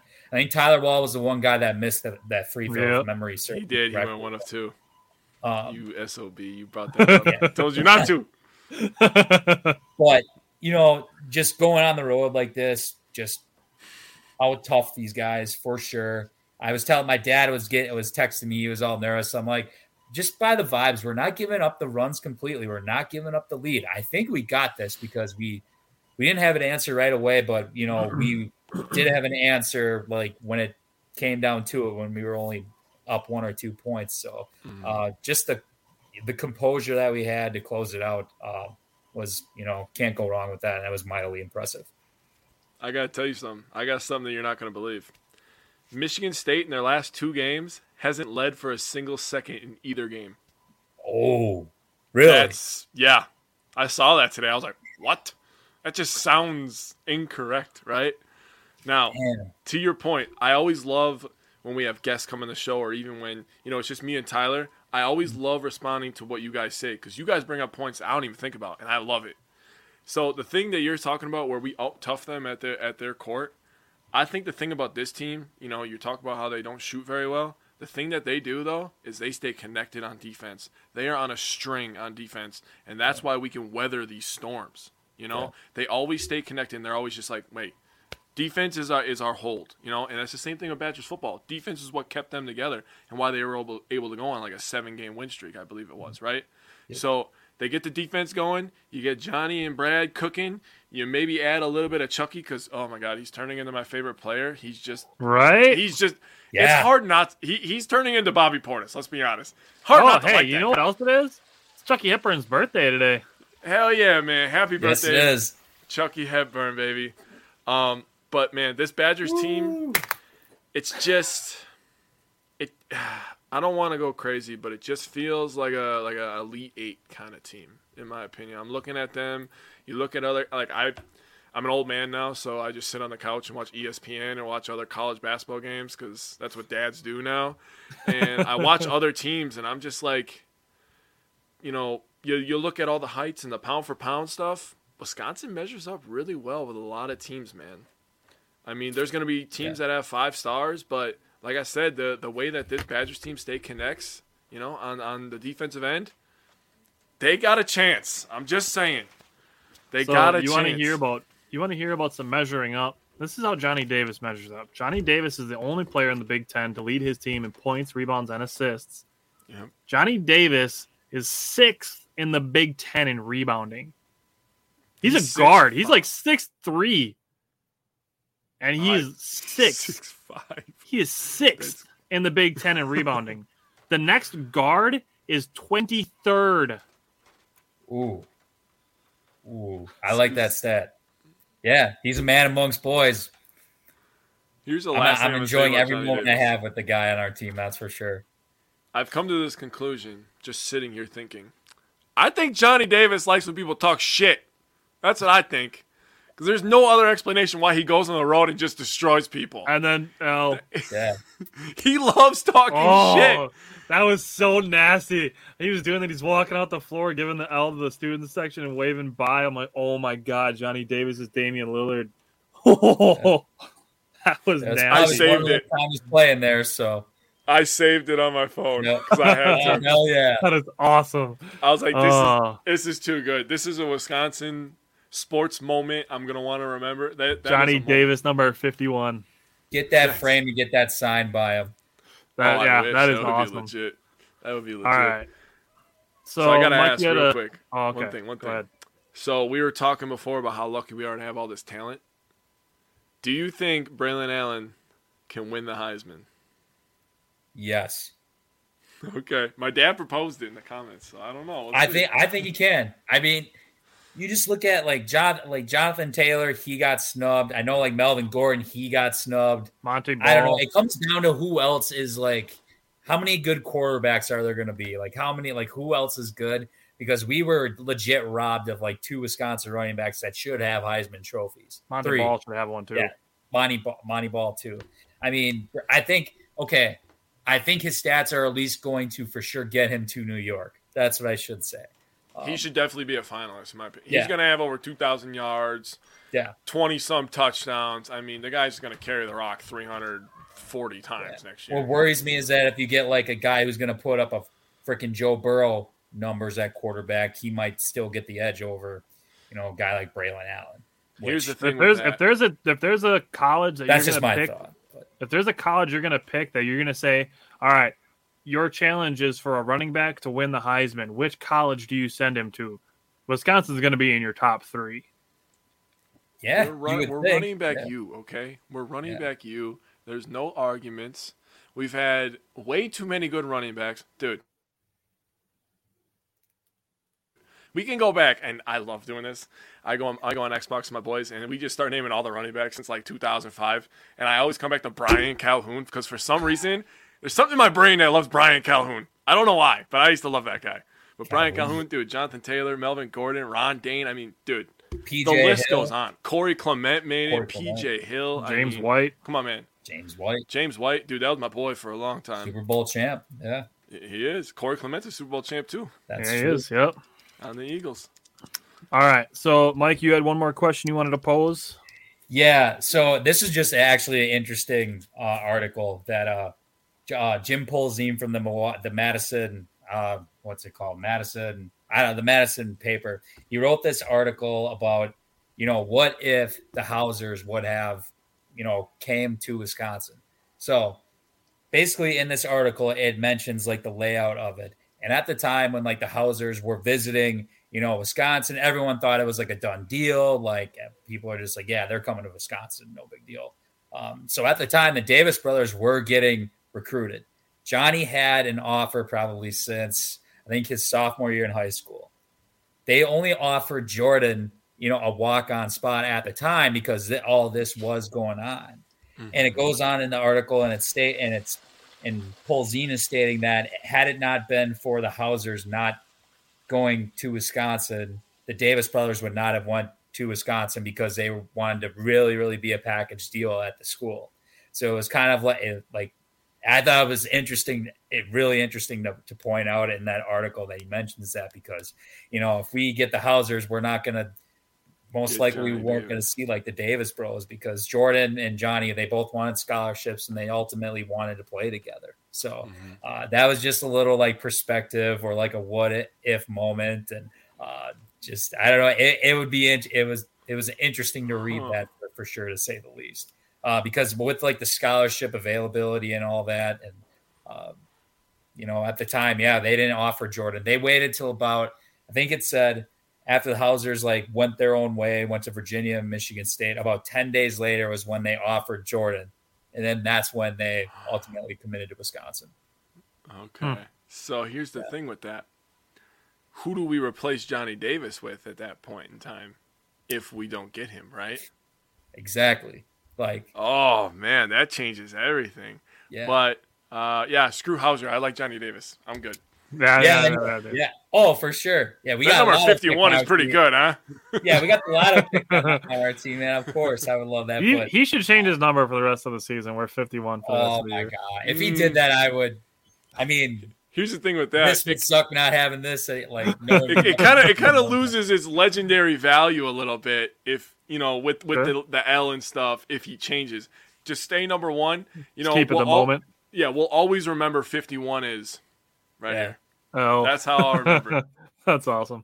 That'd be a sad move, though. That was awesome. Legendary. It instantly made me think of Damian Lillard when he did that. Mike, did you put together a power pair? It's totally up to you if you did or didn't. Oh, I did not. Let me listen to you guys first, and I think I can think about something on the fly. We have the same. We have the same too. I already know. Is it Tyler Wall and Chucky Hepburn? 100%, yes. Yeah, I'll show you. Those two cause problems on defense. Those two are problems on defense. Yeah. Oh man, dude. Those two on the defensive end. They are problems. All right, Jake, which one do you want? I'll take the other one. I want Wall. All right. Do Tyler Wall. I'll do Chucky Hepburn. Tyler Wall, man. What can I say about this guy? He can guard multiple positions. He can score in the paint. He can pass the ball. He can rebound. And he loves to bang. You look at this guy and you're just like, man, this is some skinny-ass little white dude, bro. What is he doing on this court with all these, NBA prospects? But, dude, he will whoop your butt. He averaged 11.5 points, 6 rebounds, 1 assist. He shot 57% from the field, 11 of 19, and 1 game-winning layup that we desperately needed. Tyler Wall played very well this week. I would argue he was maybe the best player for the Badgers this week. That's fair. Tyler Wall averaged 11.5 points and 6 rebounds in the 2 games. 57.8% on field goals. Flipping over to Chucky Hepburn, who I already mentioned, his defense, he's very, very good at recognizing where his man is and being able to take 2 to 3 steps on a guy who's trying to back down on one of our bigs. Mm-hmm. And he's perfect at recovering and then keeping his man in front of him. So Chucky Hepburn, as a freshman, already, I would say, one of the better defending guards in the Big Ten because of, up here. Chucky Hepburn's basketball IQ is already there. It's not something he needs to learn. He just needs to basically just get more experience and develop some killer mentality and a little bit of polish. And I'm going to say it now because I'm excited for it. But when Johnny Davis goes to the show next year and Brad Davison graduates at 30, because Brad Davison's been here forever, the next year is going to be the Chucky. I know. Waiting for that moment. The oldest player in the Big Ten. Yeah. I could tell that you were a little. You said it so fast. You were waiting for that motherfucker all day, bro. Next season, like we knew this season coming into it was going to be the Johnny Davis show. Next season is going to be the Chucky Hepburn show. I'm calling it now. I can see it. You know the most impressive thing about Hepburn is at 18, 19 years old now. Kind of like Braylon Allen, I'm not saying he has that impact on this Badger basketball team. He has the body already. You look at Braylon Allen, he came into college, you're like, he needs to learn the offense, all this shit. He had the body already. He was ready to bang in the Big Ten. Same thing about Chucky Hepburn. He can be physical. He can run through those screens because Big Ten is big boy stuff, right? We got some big old country boys around here, right? I mean, look at Illinois. They got a bunch of big giant dudes. And look at Purdue's got big guys. Purdue's got humongous guys. Hepburn can run through that stuff, and he could deal with that physicality. If he gets a jump shot, it's over. It is a wrap. He will probably be the best player in the Big Ten next year. Chucky Hepburn averaged 10.5 points in these 2 games. He's 50% on field goals. Only committed 1 turnover in the 2 games combined. So Chucky Hepburn and Tyler Wall, definitely the power pair this week. I don't know if you wanted to add anything, Mike. Yeah, you guys hit it on the head. I did forget to mention the turnover thing. You just mentioned it, though. Thank you for that. That was one thing I wanted to point out with Chucky Hepburn in those last 2 games. So, no, it's incredible. It's incredible. It just goes back to show more guys are just stepping up, especially in our starting 5 as the season goes on. No matter that's what I said. So, yeah, so it's awesome to see. I'm taking one game at a time, even as a fan. When I'm pissed off, I'm just gonna try and enjoy it as best I can because most likely we're not gonna. Well, 100% we're not gonna have the same team next year with Brad being gone and Johnny more than likely being gone. So he's gonna make some money next year. Yeah, I'm 99.9% sure he's gone. So no, it's gonna be fun to watch. This last game here specifically, it gave me hope that we are definitely a player for the Big Ten for sure. And if we can play like this tough, honestly on the road, and obviously we're gonna have to do it on a neutral site eventually. Just that defense is going to keep us in games and just be there at the end of the day. And I don't see anybody blowing us out or anything like that. I mean, I guess Illinois, maybe an exception. Ohio State, maybe an exception. We were pretty much out of the game with 7 to 8 minutes to go in those. But, I mean, two 2 losses with a full lineup, I guess you could say. That's where the Badgers are at right now. And even at Ohio State, we were down bench players for that too. Ben Carlson wasn't playing. Lauren Bowman was out. So if you want to argue we only have one loss with our full squad, 1 loss only. I would make that argument. So you can't really ask for more from this team at this point as an overall record is concerned. So I'm just going to keep enjoying it, man. I mean, we got Rutgers on Saturday. That's a tough team. And, we just got to keep her moving. And hopefully, the students can show up on Saturday. But, we'll see what happens. It's a Saturday afternoon. So if there's anything about Wisconsin, they don't have a problem waking up early and cranking some beers. So if you want to come drunk and be loud, come drunk and be loud. Yeah, and it's a 1 o'clock game. It's not 11 a.m. like for football. It's 1 o'clock. So you got 2 more hours. Exactly. To pound out some beers and some beer bongs and some shots, and let's do this thing. So exactly. Already started, but they play the Rutgers on Saturday, 1 p.m. on FS1. Rutgers are 2-7 away from their building, so the Badgers should be able to take care of business against the Rutgers. And then they play Indiana on Tuesday, probably part of the ESPN, doubleheader thing. 8 p.m. that game is ESPN2. A couple things about Indiana: they are 13-2 at home. So they're very good at home. They just lost 2 in a row. They lost one at home. They got pounded by Illinois, 74-57. And they lost Northwestern 59-51. With those 13 wins, they only have 3 losses away from their home. So really when Indiana plays well, it's in their own building. And like I told you guys before, we all know about Trace Jackson Davis. I know there's a lot of great players in the Big Ten this year, but Trace Jackson Davis is a guy that would be getting a lot more attention, if there wasn't this many great players. But the Big Ten is just filled with a bunch of talent. And Jackson Davis is a guy that might sneak onto an NBA roster, to be completely honest with you. He's athletic and he can finish. He's going to be a good player in the next level. He's 6'9", long. So Indiana, that could be a little bit of a tricky game, in my opinion. That'll be a tough game. That'll be a sneaky tough one. 100%, the Big Ten is deep. This next week kind of feels like this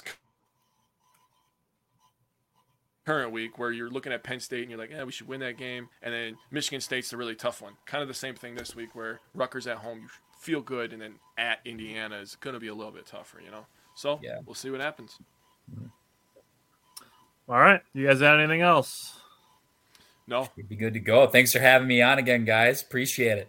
Bucks and 6. I'm sure we'll definitely have you on back before March Madness starts. So yes, and sounds good. We're going to be doing a March Madness pool for all the followers, me, Tyler, Mikey. I'm going to get my dad. Mikey, if you got anybody you want in on this, dude, we're going to tell you the rules right now. Winner, we're giving a gift card, I believe, right? Yep, $25 gift certificate to Parker Johns. To Parker Johns. Yep. And then the loser has to take a pie to the face. Last place overall. Yep, last place gets pie, yep. The person that pretended to know something and then sucked, kind of like I did. That's okay. That's me every year. So, oh man, we'll see. I might see if Courtney wants to get on this. My wife Courtney last year, it was freaking weird. Like she picked a lot of the first round ones right, but she picked like 6 of the 8 upsets that happened. It was freaking weird. Oh, I'm definitely getting Chantel to do this because you know how badly I'd want to shove a freaking pie in my girlfriend's face. Oh, that'd be amazing. That'd be amazing. That's because she's done what, like 3 to you already? Yeah, dude, I'm sick and tired of this shit. Somebody else get the damn whipped cream in their eyelid. That pie count's growing on you. I know. I'm starting to be really picky and choosy when we do pie bets because I want to hold on to my undefeated title. No, you gotta get one. You gotta know. It's not that bad. It's not that bad. It's good. It's more about pride than pie. Yeah, it's not that bad. Right. I'm just gonna tell you, do not wipe up because you will go blind for a couple seconds. Okay, you gotta wipe down. Okay, that's just letting you guys know. I'm an expert. Pie in the face experience from the clown Jake over here. yes. All right. I have faced trauma many times. All right. Well, we will be back next week. Hopefully, the trade deadline goes well for the Bucks. No games tonight, but 2 more big games coming up for the Badgers and the Bucks. Got a big one tomorrow night. So yeah, awesome. Tomorrow night is definitely going to be the one to watch for the Bucks this weekend. So yeah, it's gonna be sick. All right, we will be back next Wednesday. Take care. Thanks, fellas. Peace out, boys. When you need mealtime inspiration, it's worth shopping Kroger, where you'll find over 30,000 mouth-watering choices that excite your inner foodie. And no matter what tasty choice you make, you'll enjoy our everyday low prices, plus extra ways to save, like digital coupons worth over $600 each week. You can also save up to $1 off per gallon at the pump with fuel points. More savings and more inspiring flavors make shopping Kroger worth it every time. Kroger, fresh for everyone. Fuel restrictions apply. Save big on brunch for mom, all in the Kroger app. Get half gallons of delicious Kroger milk for $1.29 each. Then get flavorful Tyson natural boneless chicken breasts for $2.49 a pound, all with your card and a digital coupon. Shop these deals at your local Kroger, less than 5 miles away. Or tap the screen now to download the Kroger app to save big today. Kroger, fresh for everyone. Prices and product availability subject to change. Restrictions apply. See site for details.